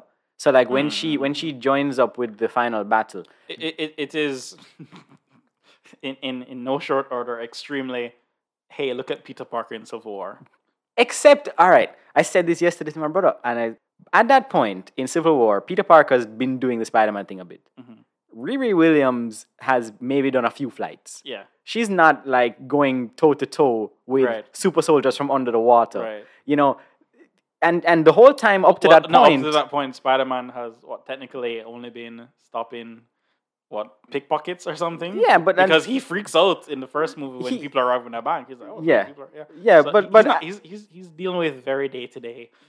Right, and crime. having to fight against Vision is a bit of a leap. Exactly. But and Riri Williams, is robbing dumb white boys at MIT. That's kind of his experience. yeah, but she's not blasting lasers at people that can cut her head off. Like I just felt like you know what her joining that very fight confidently dropped that drone onto those police cars with not a moment's hesitation. That's true. But maybe like, she's out there doing something. But that's the thing. I don't get that feeling about her character for her to join them in. I'd like at that point, I'm thinking she's like, I'm out of this. I just want to go home. I'm sorry I made this device. I was just kind of screwing around. It was just a little bit of a leap if I'm for a me. young, smart black girl and the princess of Wakanda comes up, it's just like, I'm sure hey, we're gonna suit- go on an adventure. Yeah. I'd be worried and then be like, no, I should help the Wakanda. I'm sure the suit was made of vibranium and she was very protected and all that. Yeah. But it just felt like a little bit of a leap, and I wanted a little bit more of this character, which I know I'm gonna get in that Ironheart what her TV series. show is for. I know that's what it's for, but it just wanted like I liked a lot of her, just a little bit more would have put her over the edge to being fully realized in this particular movie. The Talokans, I don't know anybody else's name. Atuma but is the big dude. Yeah. And Namora is the... Is she the one? She's the one that has like Defenders. doubts. Like she's the one that's like, how could I thought you were gonna. She does. Yeah, she doesn't want anything to do. So you get. She's more staunch nationalist, right? Than even Namor. So there's Namor. There's a little bit to those characters, as you said. One of them is just kind of big. And yeah, I'm sure. Here's the thing. Atuma and Namora are doing one of my favorite things in action movies when just the warriors, the B-side warriors are just a dude and a girl, just ganging up like in the Raid Redemption. My favorite is the guy with the bat and the girl with the hammer. Right, you show right. up, you're like, you just clap. You're like, I don't know what's going on, but they about to fuck some dudes up. Yeah. So when he comes up on the scene and he's taking the fight to Okoye. Okoye, yeah. I was genuinely worried. Yeah. Because I was just like, oh, Ryan is the kind of guy who would actually kill a character right now. So we'll get to that too. I was kind of genuinely worried on the bridge scene. But so I just felt like the Talokans felt more like there's an idea of these people. It's not like in the first Black Panther where each character you got a sense of who they were, their arc, their kind of, and I'm sure they're going to explore that later on. They had no time to. There's way too much going on in this movie, and I think they do well in showing you Talokan as this. You get the purpose of them. And their sense of identity. A reflection of Wakanda. Great. I think they did really well with that flashback. And showing their contempt. My favorite scene of the movie. Yeah. Their contempt for the outside world. Yeah. Seeing the young Namor and seeing his ruthlessness. Yeah. So I've seen this movie twice. I saw it the first time, let's say, not sober, and then the second time, complete sober. And the second time I saw it, it's me and somebody else, and we were like standing outside of Sovereign, like arguing for like 20 minutes about Namor. And so she's like, this guy has been around for so long. Yeah. Like, surely he's seen everything. He must know there is also good in the world. And my counterpoint is, okay, from what we saw, Namor, he's born about, let's say, conservatively 80 years past, and he watches his mother pass away from 80 years, but you see his mother age and die of old age. Yeah. Let's say, hypothetically, they live like regular humans, 80 years old. You see her die. 8 years pass, he still looks like a 5-6-year-old, right? So now, 8 years pass, you're living in this presumably beautiful underwater kingdom where you are worshipped as a king, soon to be a king god, because you live longer. So then you have all this praise, all this stuff, whatever you're doing under there. 8 years pass, your mother dies. She begs you, please take me to my homeland. Mm-hmm. Right? Bury me in my homeland. He comes out, and the first thing he sees, just Yep. Spain being Spain. Being Spain, right? whipping folks. Whipping folks, Yeah. complete. Listen, I know we all hate the British Mhm. and for everything they've done, rightfully so. What we never, ever, ever discuss in pop culture Mhm. is the fact that Spain destroyed all of South America, Mhm. right? Yep. No one in South America should speak Spanish. Think about that for a second. Why do the people in South America speak a language completely? Anyway, Yeah, from across the world. right? Yeah. Right. Just think about that for a brief Yeah. second. Anyway, so now he comes out and he's after 8 years of being a child god, he comes out and he sees like, oh, what the hell is going on here? Right. And then so he sees this and he's just like, you know what? Burn on this building. Mhm. And we're gonna bury my mother. All the Talakans go out there, start fucking shit up. Good for them. Yeah.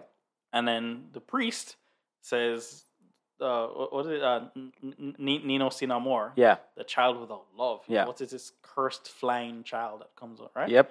So he does that. So now, just from that snippet, you can tell the first time he comes out to presumably the first time he comes out to the water, Mhm. and he says like, "Oh, is this a surface world? Is this chaos and Yeah. you know all the peaceful love, happy kingdom?" You don't get two chances at a first impression. right. Yeah. And then so he's alive for what 500 years Yeah. after that. Yeah. Now, let's presume like our good friend Patrick Wilson from Aquaman. Mhm. All he's really seeing is more of the same. Yeah. And all the God knows how many times he comes up to like check out stuff. Mhm. And also pollution. Yeah. Pollution's pretty bad. Pollution is pretty bad to anybody who lives underwater. Yeah. So Throwing trash on my lawn. right. So rightfully, this is my argument. My friend was like, she was saying like, why doesn't he have more empathy? And I was like, you are a god. Yeah. Have you read a book about Zeus? They don't really care Empathy in is the not- first place. it's not their right? thing, man. They're like ants beneath them. They don't really care. So now when he gets up and he's just like, listen, I think just to be safe, seeing how they're literally poking into my yard with the vibranium vinyl, just to be safe, let me just destroy all the surface world. Yeah. Just to be safe. and Shuri, of course, lives on the surface world. So she's like, Well, maybe not. Maybe not. But You he's know. just like, All right, you No. guys are good though. Yeah. We're good with you guys, but like, let's do something. but also, if I am to attack the surface world, I know the only other person who would logically be able to fight me are you guys. Right. So I am a strategic god. Like, I'm look. gonna be like, well, I'm gonna have to kill the first line of defense first Yeah. before I Make no actually attack. mistake. If it comes, And me, I perfectly get his logic. yeah. No, it is. But he's a logical person. He's also an emotional person. He looks after He's a god of his people. right, his people, and people he calls his people his child. My child, yeah. Everybody he comes in, my child. yeah. Literally like a god. And I thought that was such a great way to bring across Namor's That says so much dickishness. about his character. No, That but says so much about it's also in the comics. Namor is probably the biggest dick Yes. in Marvel comics. Yes. Like he's the most king character. he is stubborn. He Yeah. is rude. He cannot tell him shit. does, and he can back it up. Exactly. But they gave him a reason to be like that in this Exactly. movie. Yeah, it makes like, perfect sense why he's the way he is. and he's not like Killmonger, who I thought was a little bit one note. He's just I have a chip on my shoulder. right. He's pure aggression in that movie. It's earned and it makes sense. But in this movie, Namor, you can have a conversation with him. Exactly. One of my favorite scenes in this movie, though, is when Raymonda, she goes to have a face-to-face with him, and she's like, what can we offer you? He's just like, nothing. Nothing. Nothing at all. I mean, we can talk, but Yeah. you ain't got nothing to give you to know me. how big the sea is? Everything I need is under there, actually. Yeah. Nothing you can offer me is of any value. Yeah, so I thought, they definitely, I think Namor as an antagonist in this movie, he has great motivation.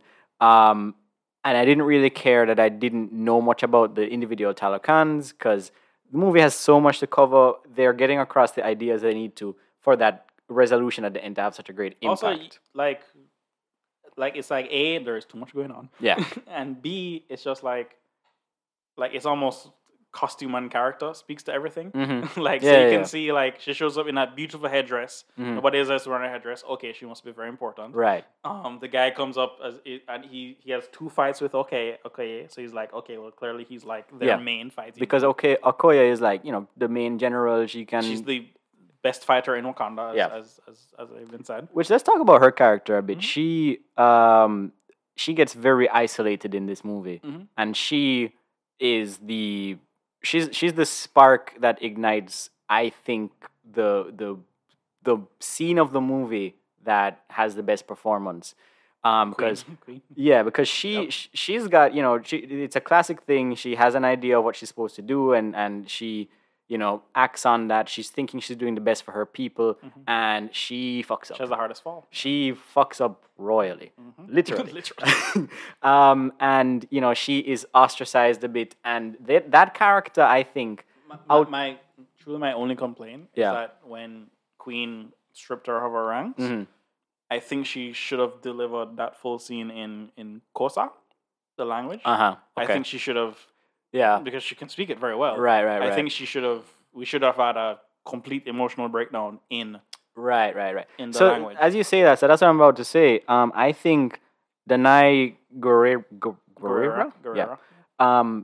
I think out of all of the characters in the movie, even M'Baku, she's the one that, when I'm watching her, I'm not thinking this is a person playing someone from Wakanda. Like, the character is so such a loyalist to her country, and she wants, you know, things to be good for her people and everything. She doesn't care about anything else outside. Yeah, of and you know, she's the one that took the knife to her husband's throat, and you know, she has just she had it the hardest in Black Panther Yeah. 1, when it's just like, well, there's a new king. You are loyal to the throne, Yeah. no matter who is on the throne. right. Like, she had the hardest. And I go think in that. Danai does such a good job with that character, because I just fully feel like, yo, I'm watching someone who has grown up in Wakanda, been trained in Wakanda, and has kind of just not been brainwashed, but has this deep love and sense of identity Passion. that is just protecting Wakanda. Like, that's her entire thing. Everybody else, you know, you've got Shuri, she's got her tech stuff. Nakia, she's like, she wants to help people around the world. more interested They've in all got, like, humanities, yeah. you know, their different side projects. This is her main thing. Her job is her life. no, I am the royal guard. Right, exactly. That's And I think she's through and through probably the character that is, or the performance that, probably just by the nature of the character, but it just feels very much like, almost like a documentary watching her Yeah. in certain scenes. Like, I do love her performance, but I also feel like her arc was kind of missing a little bit. Mm, Because when she's disbanded and she feels fucked up, and Yeah. she rightfully should, I think a cuter scene is when Shuri builds her that new suit. And right. she's just like, oh, what is this shit? I think, Yeah. I think, and she's like, listen, I'm a citizen. I'm a citizen now. I'm not a soldier anymore. Right. I think, rightfully, what should have happened is Shuri should have placed her hand on her shoulders. It's like, no, you're not. Mm. I am the queen now. I'm telling you are back. I think that would have been a nice, Yeah. like, no, Yeah. you are back now. Right, I restore your rank. Yeah. You know? I think that would have been. Yeah, I think I mean, I think I got that was what was, you know, what going on in the scene, but it would have just been like to be Put a bow on it. yeah, to play into her sense of loyalty and the duty, and you know, the she needs a royal decree. Like, let's have that, make it official, you know. If your life is the throne, then have the throne literally bless you. Right, exactly. Literally. And it would have been cute, because it would have been Shuri accepting the traditional Exactly. yeah. Exactly. But yeah, let's talk about. I mean, she was served up scenery on a plate, and she chewed that shit up. Angela Bassett, man, I mean, she introduces. She went to the buffet, didn't she? Introduces the movie with that great speech to the rest of the world, and then its arms are doing 30% of the work in that movie. And she, like, in that scene when she's you know, giving Okoye the boot, and she's like, Okoye asks for a chance to speak, and there's a look on Angela Bassett's face like, yeah, man, say something. Yeah. Go on, talk, no? Talk. Plead your case. And then she just tears into her. Yeah. And she rightfully balls. it's a great Rightfully balls. great scene. Both of I them feel rightfully like balls. it's one of those scenes that when you look up like That's the Oscar clip. That's the Oscar clip. yeah, absolutely. You look up clips of best performances in MCU, and that would be number one. It's that and Loki telling Odin that you never think of me as a son. Right. Yeah. It's very and Or the two best monologues, I should say. yeah. So yeah, I really liked her in this movie as well because she gets to be very vulnerable, which you don't really see that in the first film. She's more like all staunch for it. yeah, and you know, having this position. She doesn't get to be you know, take the crown off. And she literally does this in this movie, and she's talking to Shuri not as the princess but as her daughter, like, yo, we lost somebody, like we need let's to deal with her. Let's deal with it. And I think it was so cute that Queen Ramonda is like obviously, you know, very traditional and loves rich, and she's just like, I felt the ancestors because maybe at some point she's even taken the herb. Maybe she had a stint as a Black Panther hey, I think right. So Angela Bassett's definitely taken the herb in her life. Right.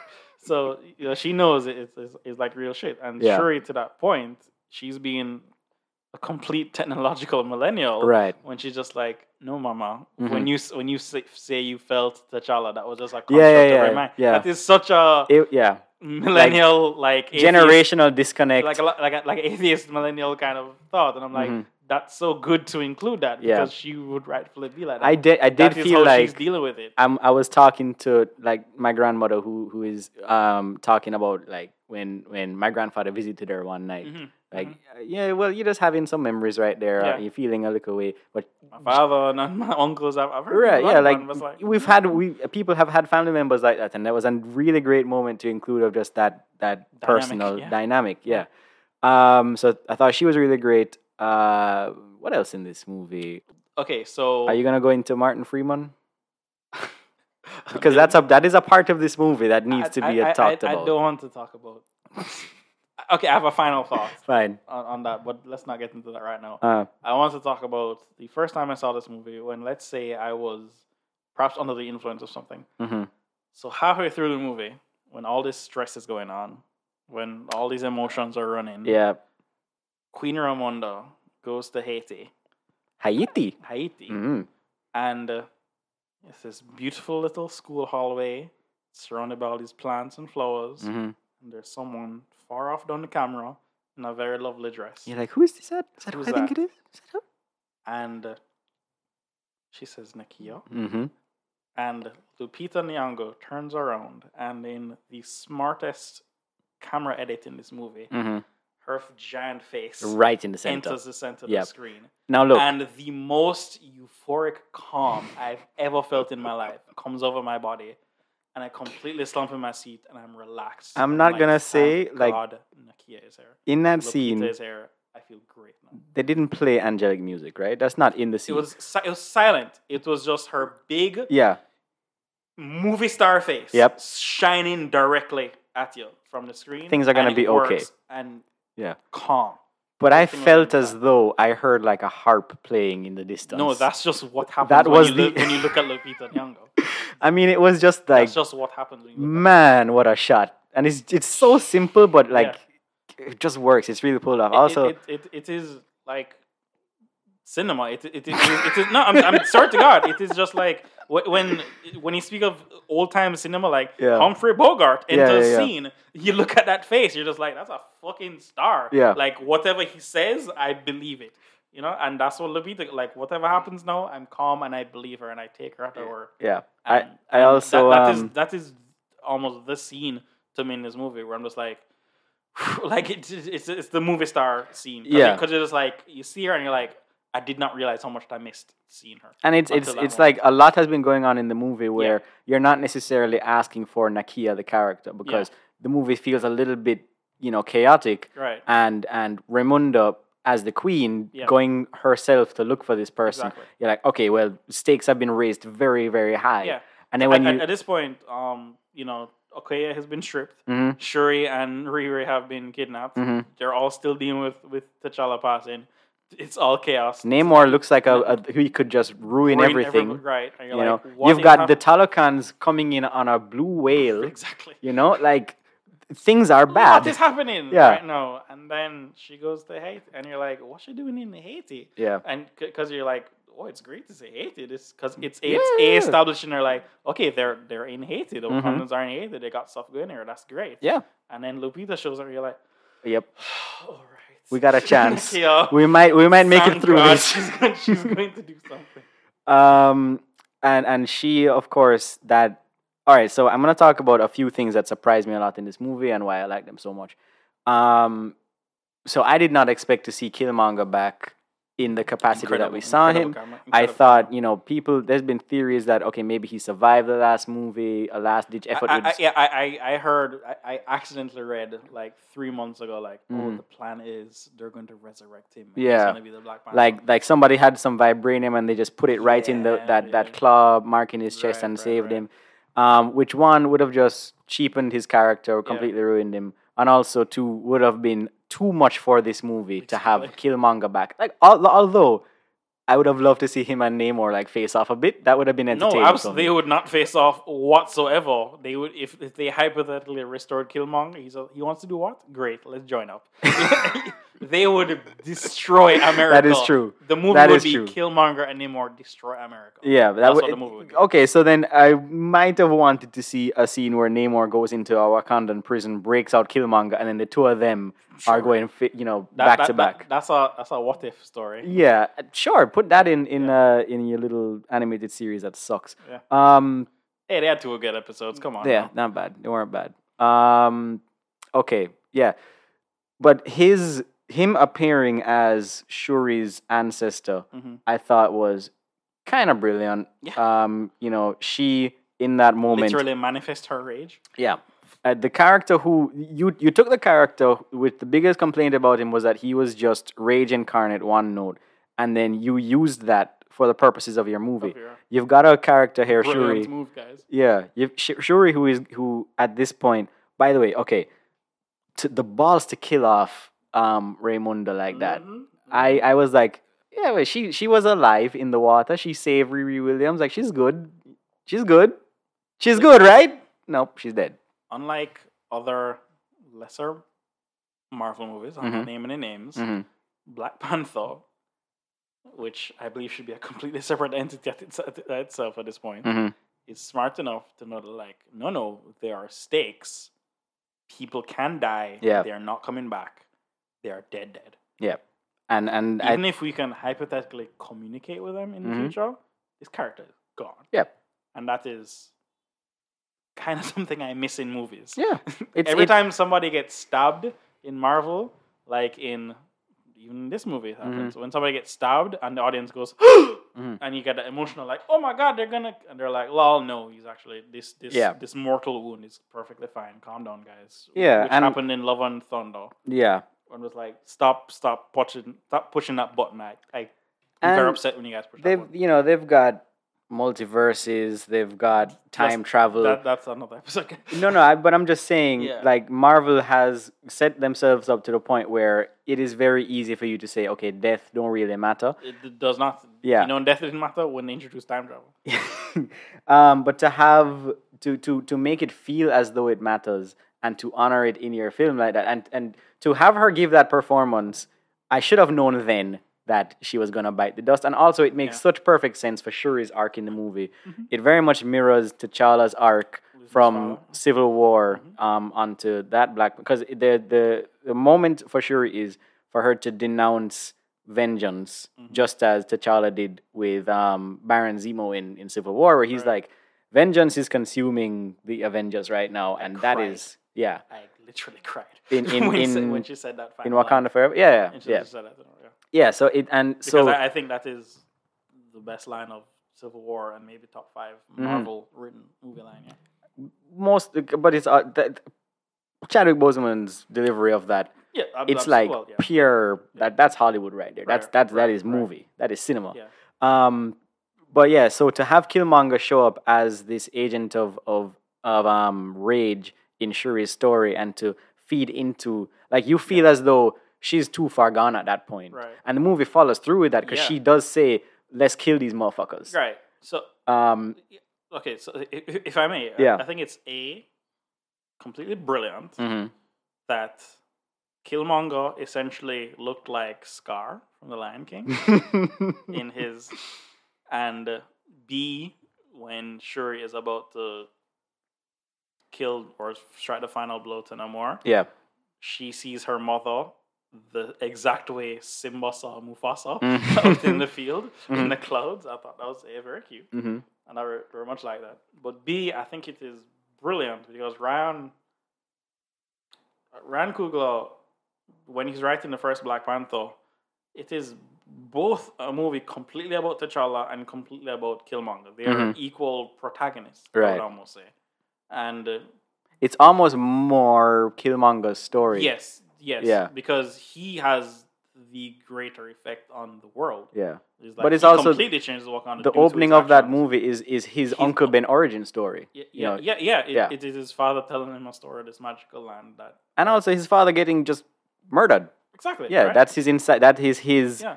That's his. And I know like he is almost right Mhm. in his vengeance. There are several superhero movies that follow his arc Yeah. to completion. Like no, you're deserving of your revenge. Right. And so I think so they are like equal protagonists, and so now due to story elements and real life elements, you are now passing down the torch Mhm. to Letitia Wright Shuri. Right. I think it is so beautiful Mhm.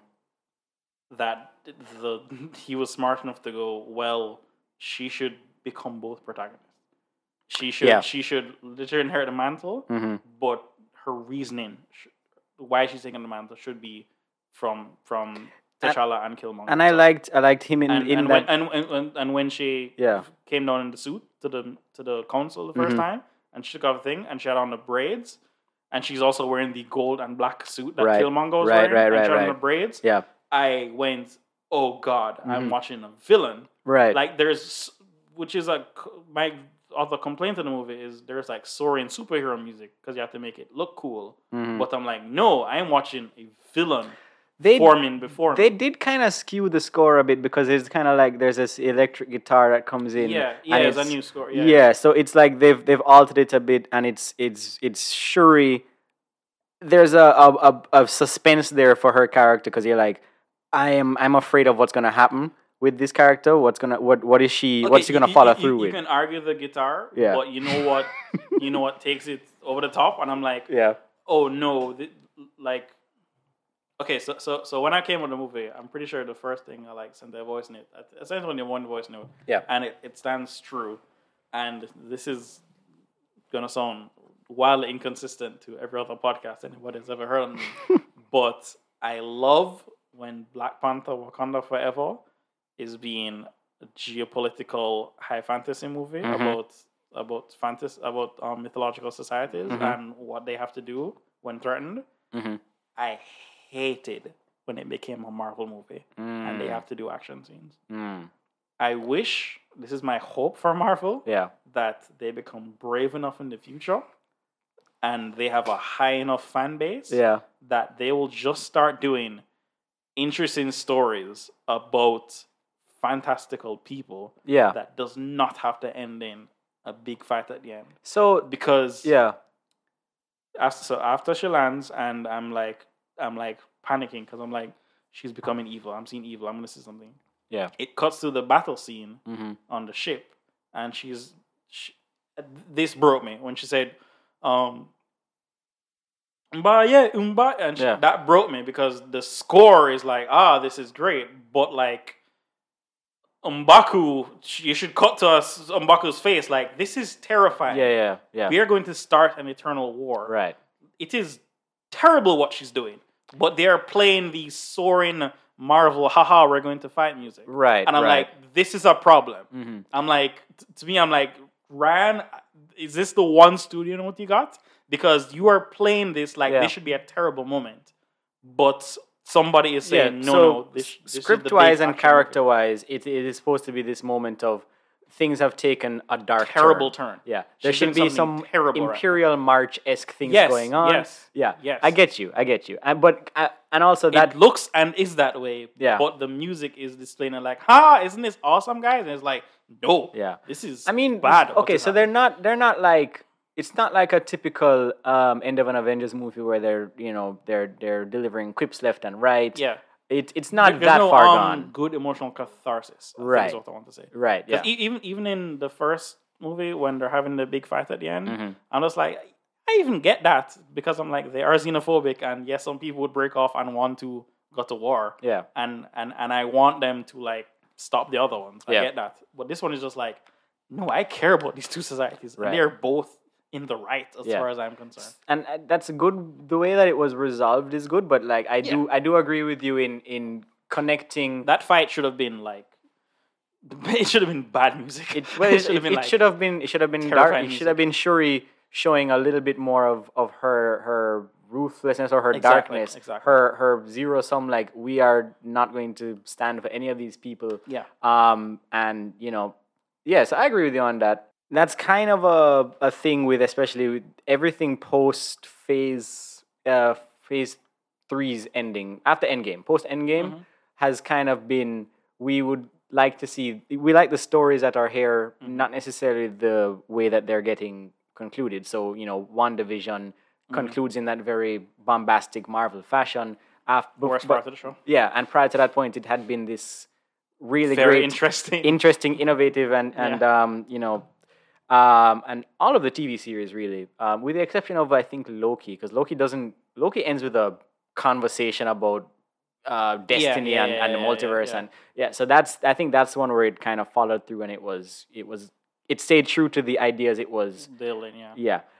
They do have lots of big special effects in one of the earlier even episodes. Hawkeye should have been like Home Alone with Hawkeye.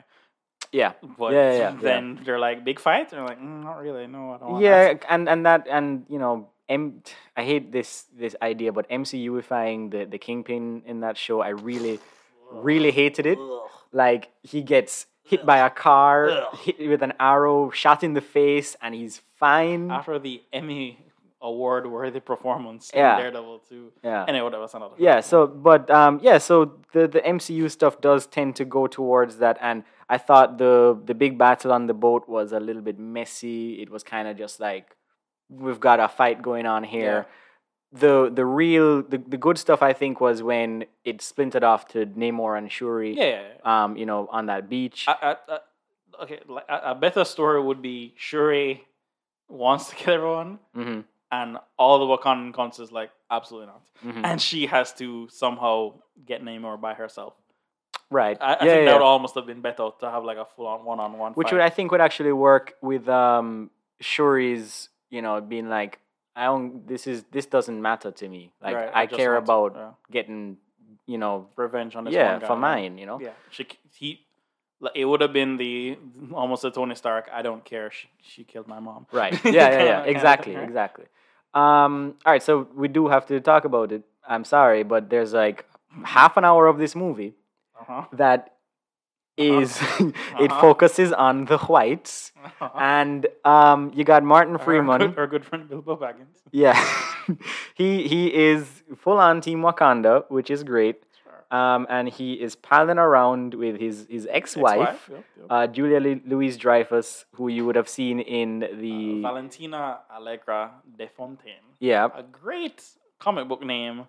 Not really seeing ain't her hitting as me, a man. Valentina. She ain't does not hitting me. hit me as a Valentina de Allegra Fontaine. like She should be a spicy Italian actress. not Julia Louis-Dreyfus from Veep. I do like. Sorry, it just doesn't fit. I like her kind of flippance about things. I like. There's that moment where Martin Freeman's like, what do you think the U.S. would do if we had vibranium? And she's just like, oh man, I fucking wish, man. Yeah, dream about it. That's the one moment where those scenes really work for me. I did not like when they just said, oh, well, those Okoye beads that you found. Well, we put a bug on those. Oh, you put a bug on vibranium technology? Sure. How'd you figure that? You could barely track the stuff. Right. But anyway, that's just, he has to get caught. Movie She stuff. like she's playing like,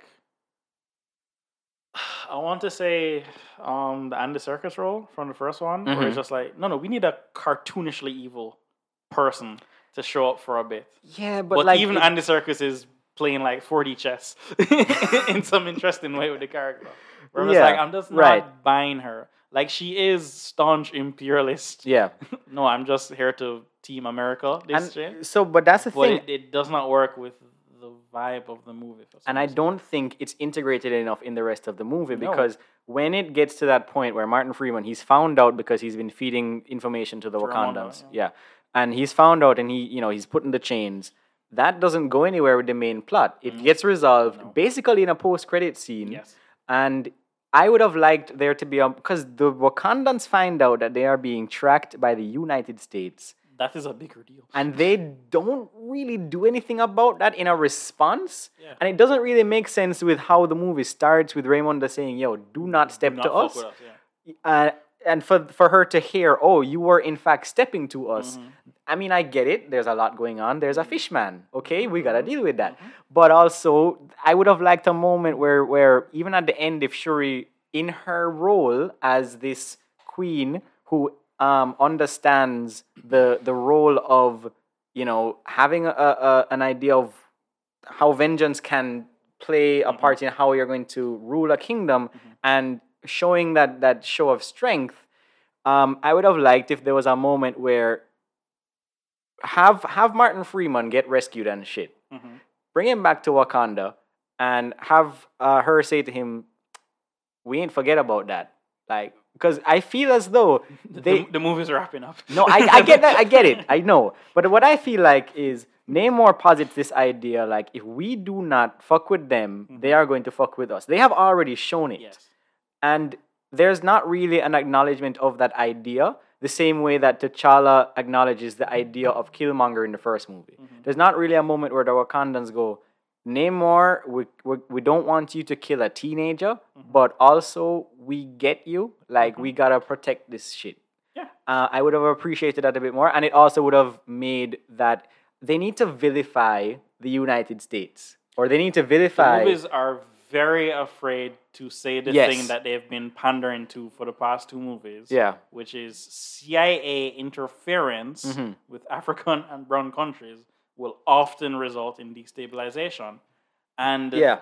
that's what the first movie is about. The CIA trains this person and he's just like, oh, I know how to destabilize this nation. Right. So Killmonger attacks Wakanda, literally doing a power transfer. Right. And that's what frigs it up. But This next movie is they're literally they're literally looking into key resources of a country that freaks out another nation, and the two nations go to fight. That's Right. literally what the two movies are about. Yeah. Logistically, Ryan Coogler is leading to a movie or a trilogy that is, we need to just destroy the CIA. Yep. That is what these movies are leading to. yeah, but it doesn't feel like they're committing to that. No, because I understand you why. work for the Disney Corporation, which is a subsidiary.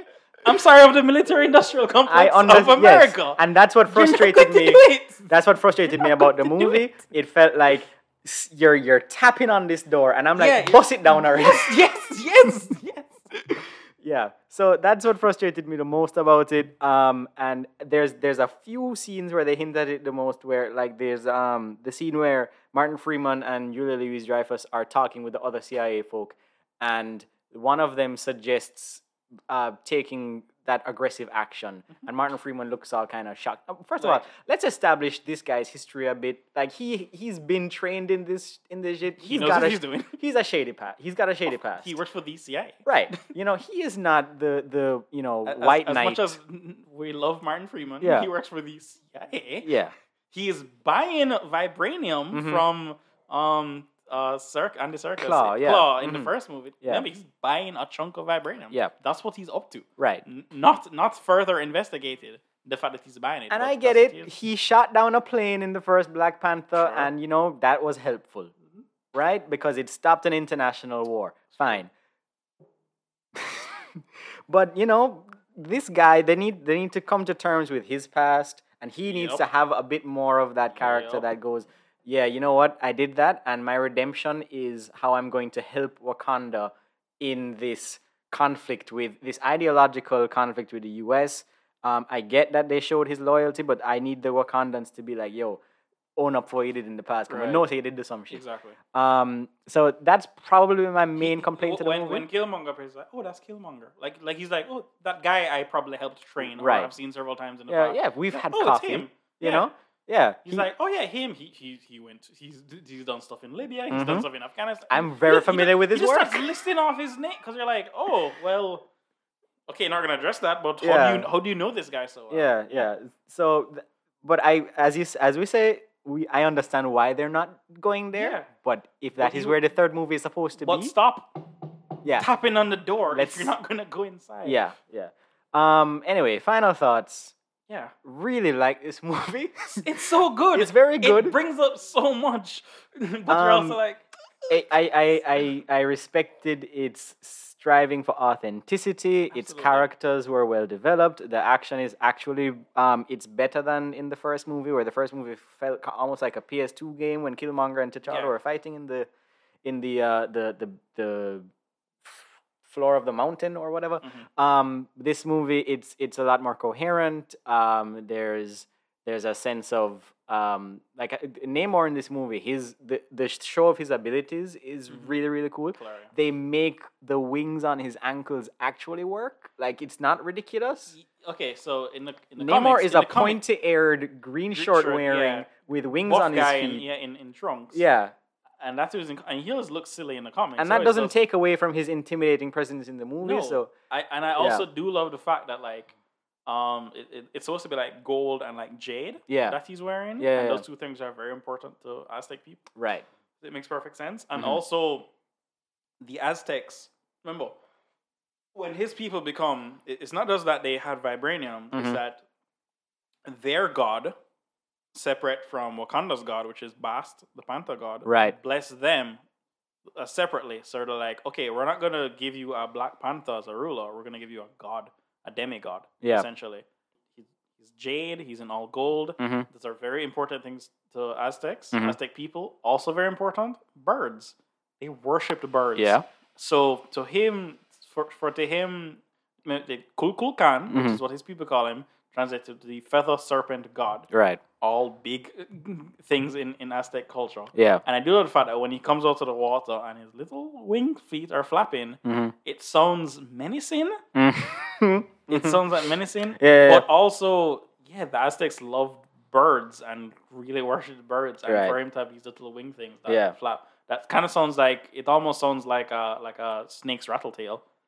That's the vibe I got from it. Yeah. Okay, that's cool. I just love the fact that they made that intimidating. And if we are wrapping up, lastly, I want to say my final galaxy brain thought I had during my first screening of this that like really rubbed me the wrong way. Like again, I do truly enjoy this movie, and I think Ryan is really tapping into some very fascinating stuff. I'm almost upset, or I'm getting pre-upset that I'm like, you can't follow. I don't know if you're going to be able to follow through with what you seem to be inching at. Yeah.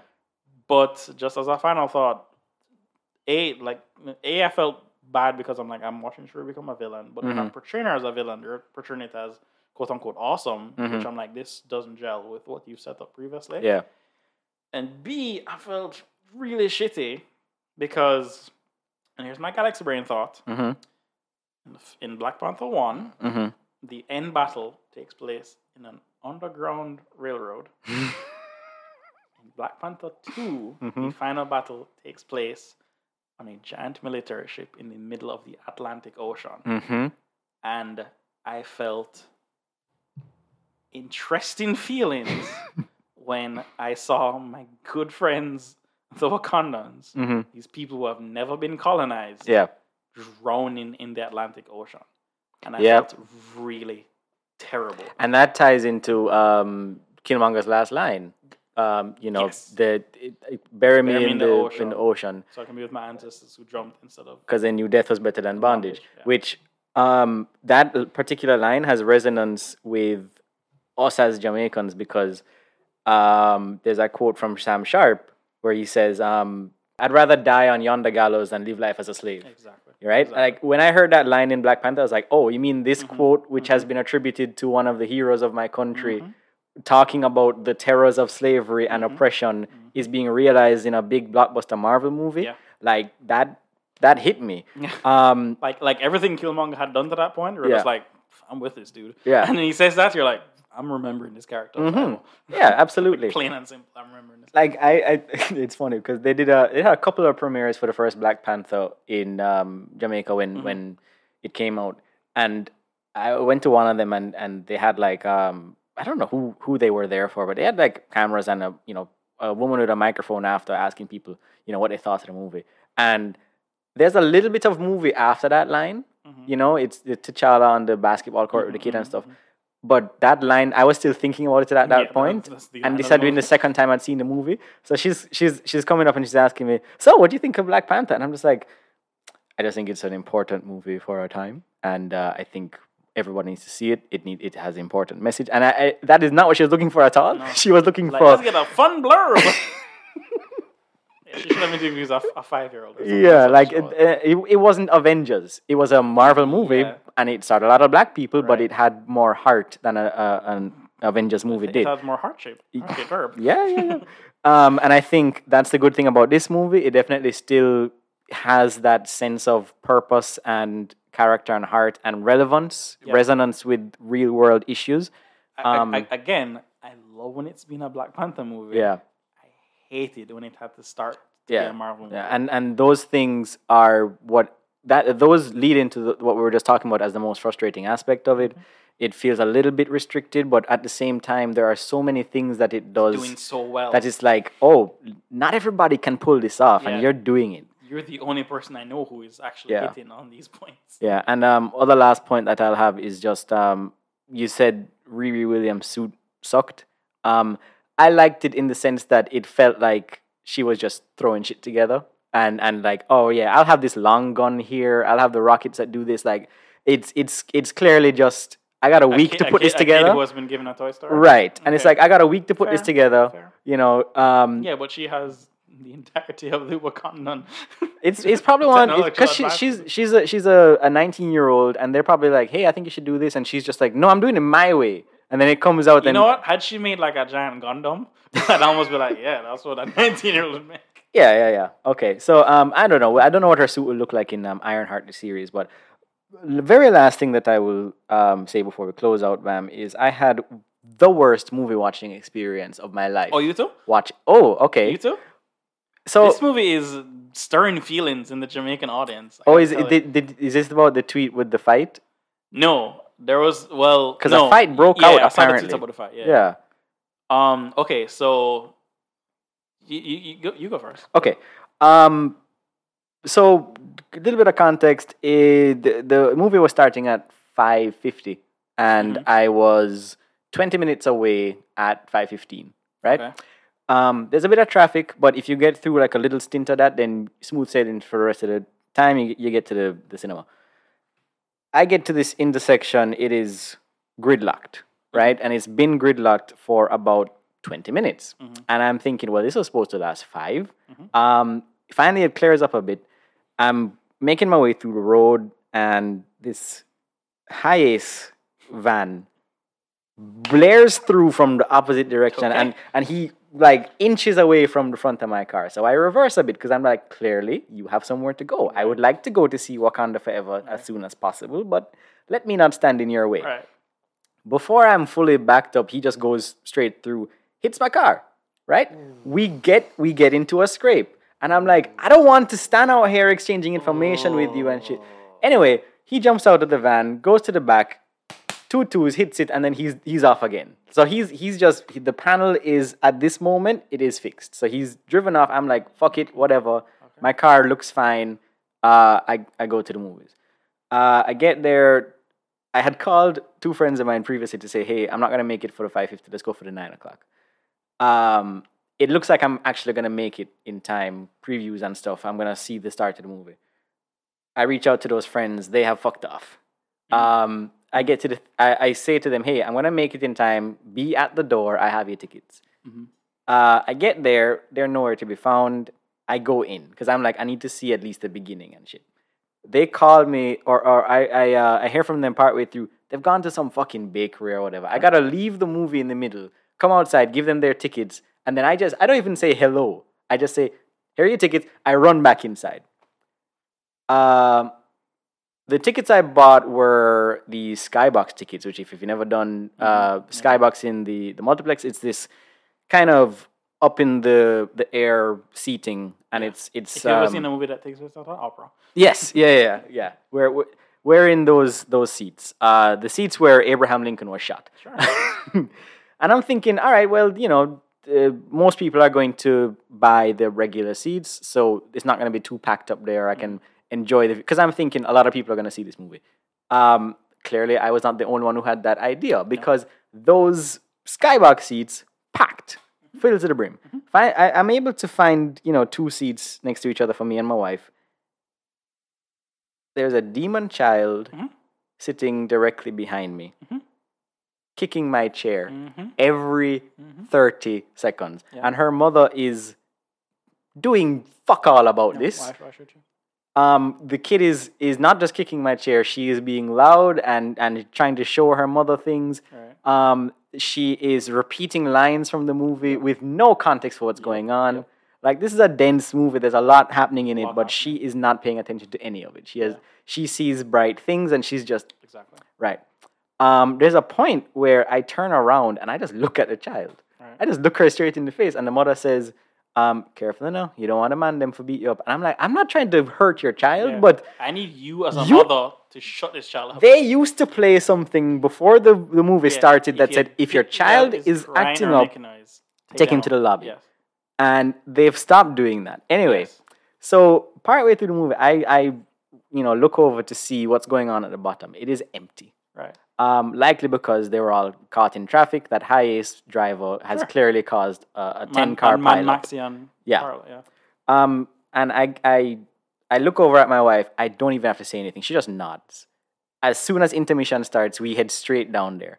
But prior to that, the entire first half of the movie was just dealing with this damn child who not only was kicking my chair, making noise, she at one point dropped something and her mother pulls out her flashlight and is just putting it in my face, on the floor, just all over. Like, I wanted to grab that child and hurl them over and I do not condone violence against children. But if your kid is acting up like that, you gotta take them out of the theater. It was a terrible experience. I'm never gonna forget it. And there's very heartfelt scenes in this movie that I need to see it again because I cannot have that be the experience of this movie. Right? I gotta see it in the cinema with So I've seen this movie twice. As I said, the second one was much nicer. Yeah. Even though it did involve a child behind me as well, also kind of making noise, but not like obnoxious. Yeah. Just in a child is reacting to images on screen. Yeah.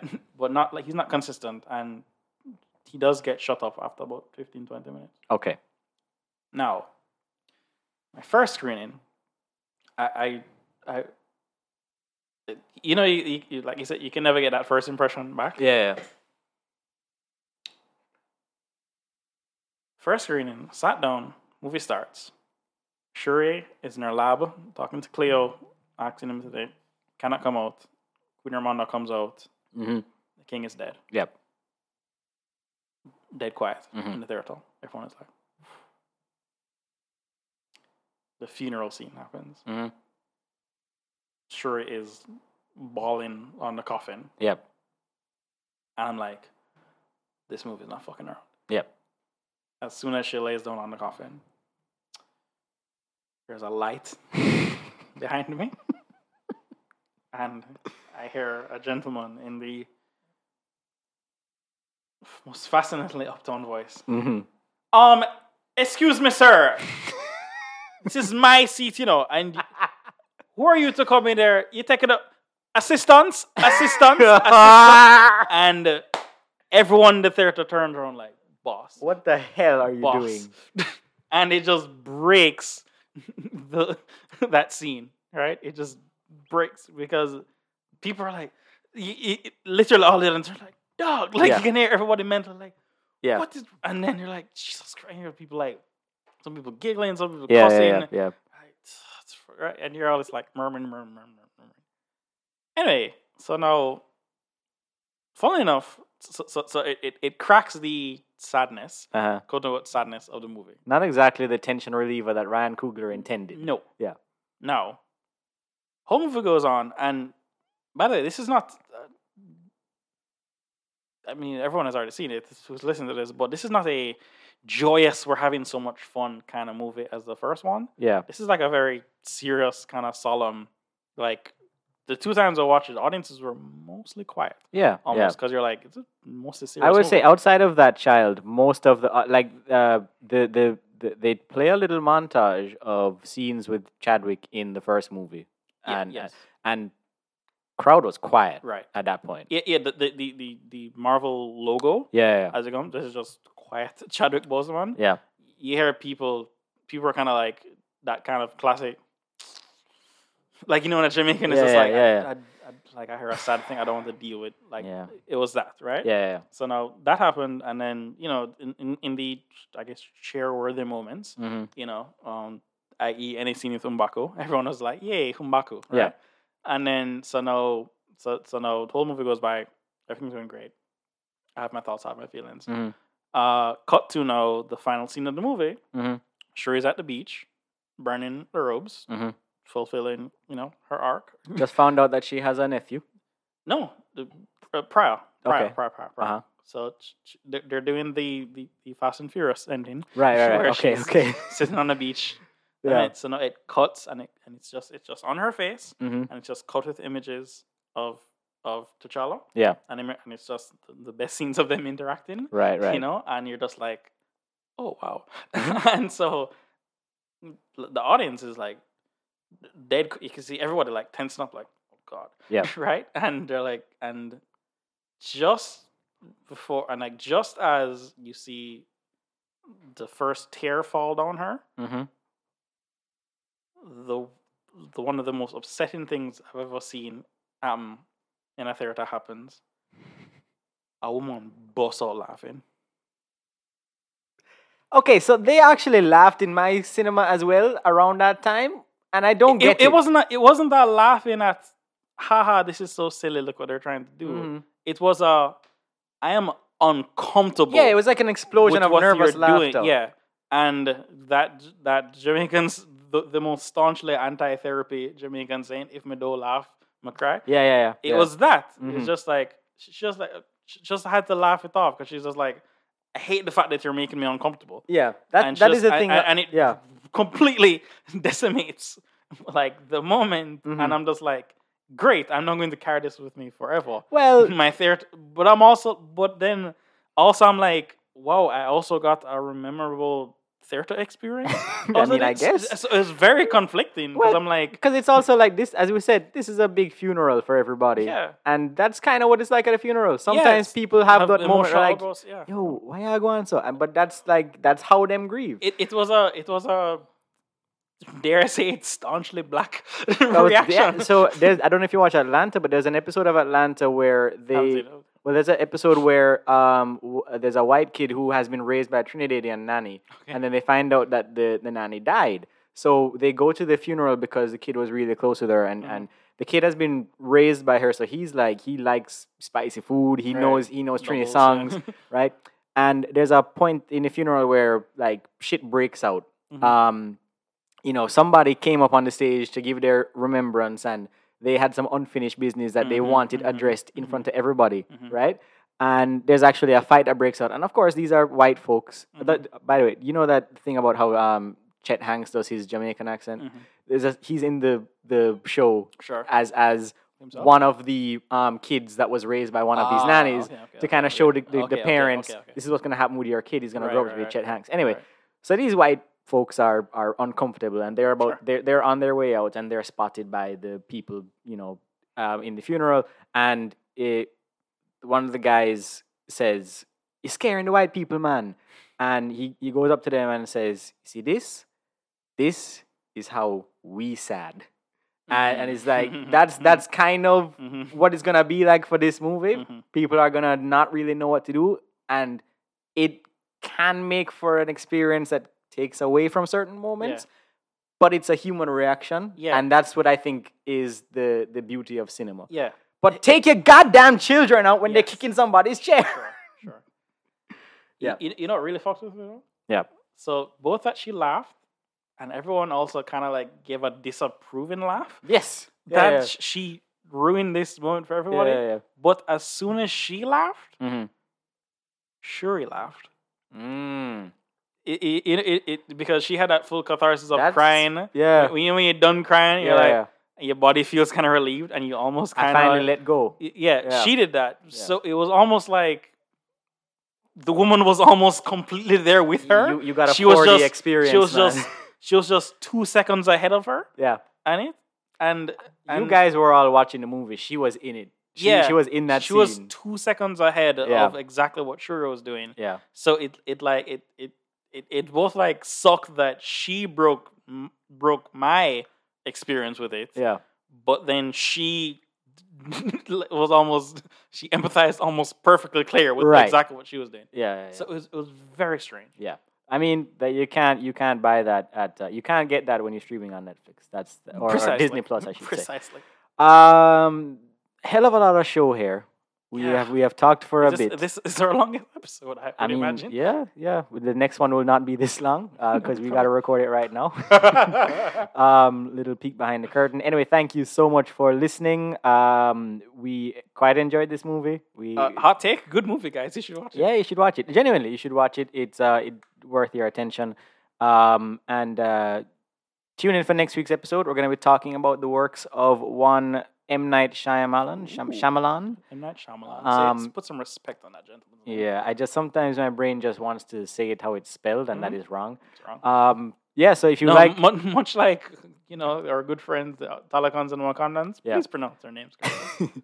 yeah, so if you like M. Night Shyamalan movies, or if you don't know M. Night Shyamalan, next week's Or if you episode, hate M. Night or if Shyamalan, you hate him, you will We're get gonna have a all lot of of those. thoughts. Yeah, We're we're gonna going to do be it. talking about that. We hope you enjoyed this episode, and tune in next week. You can follow us on Twitter for as long as it is on. That's true. You can follow me at Dami Movies, that's DAMI Movies, and Bam at Flat, Flat Bammy. Bammy.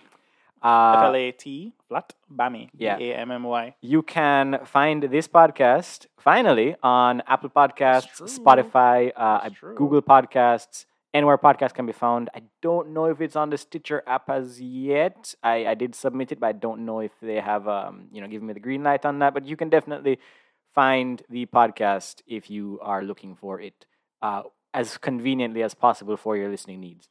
Bam, thank you for joining me once again. Great time, And man. thank you for listening. We will see you next Oh, week. one more. If I may, one more button on this. Yes. I really love that at the beginning of this podcast we mentioned our previous podcast. Mhm.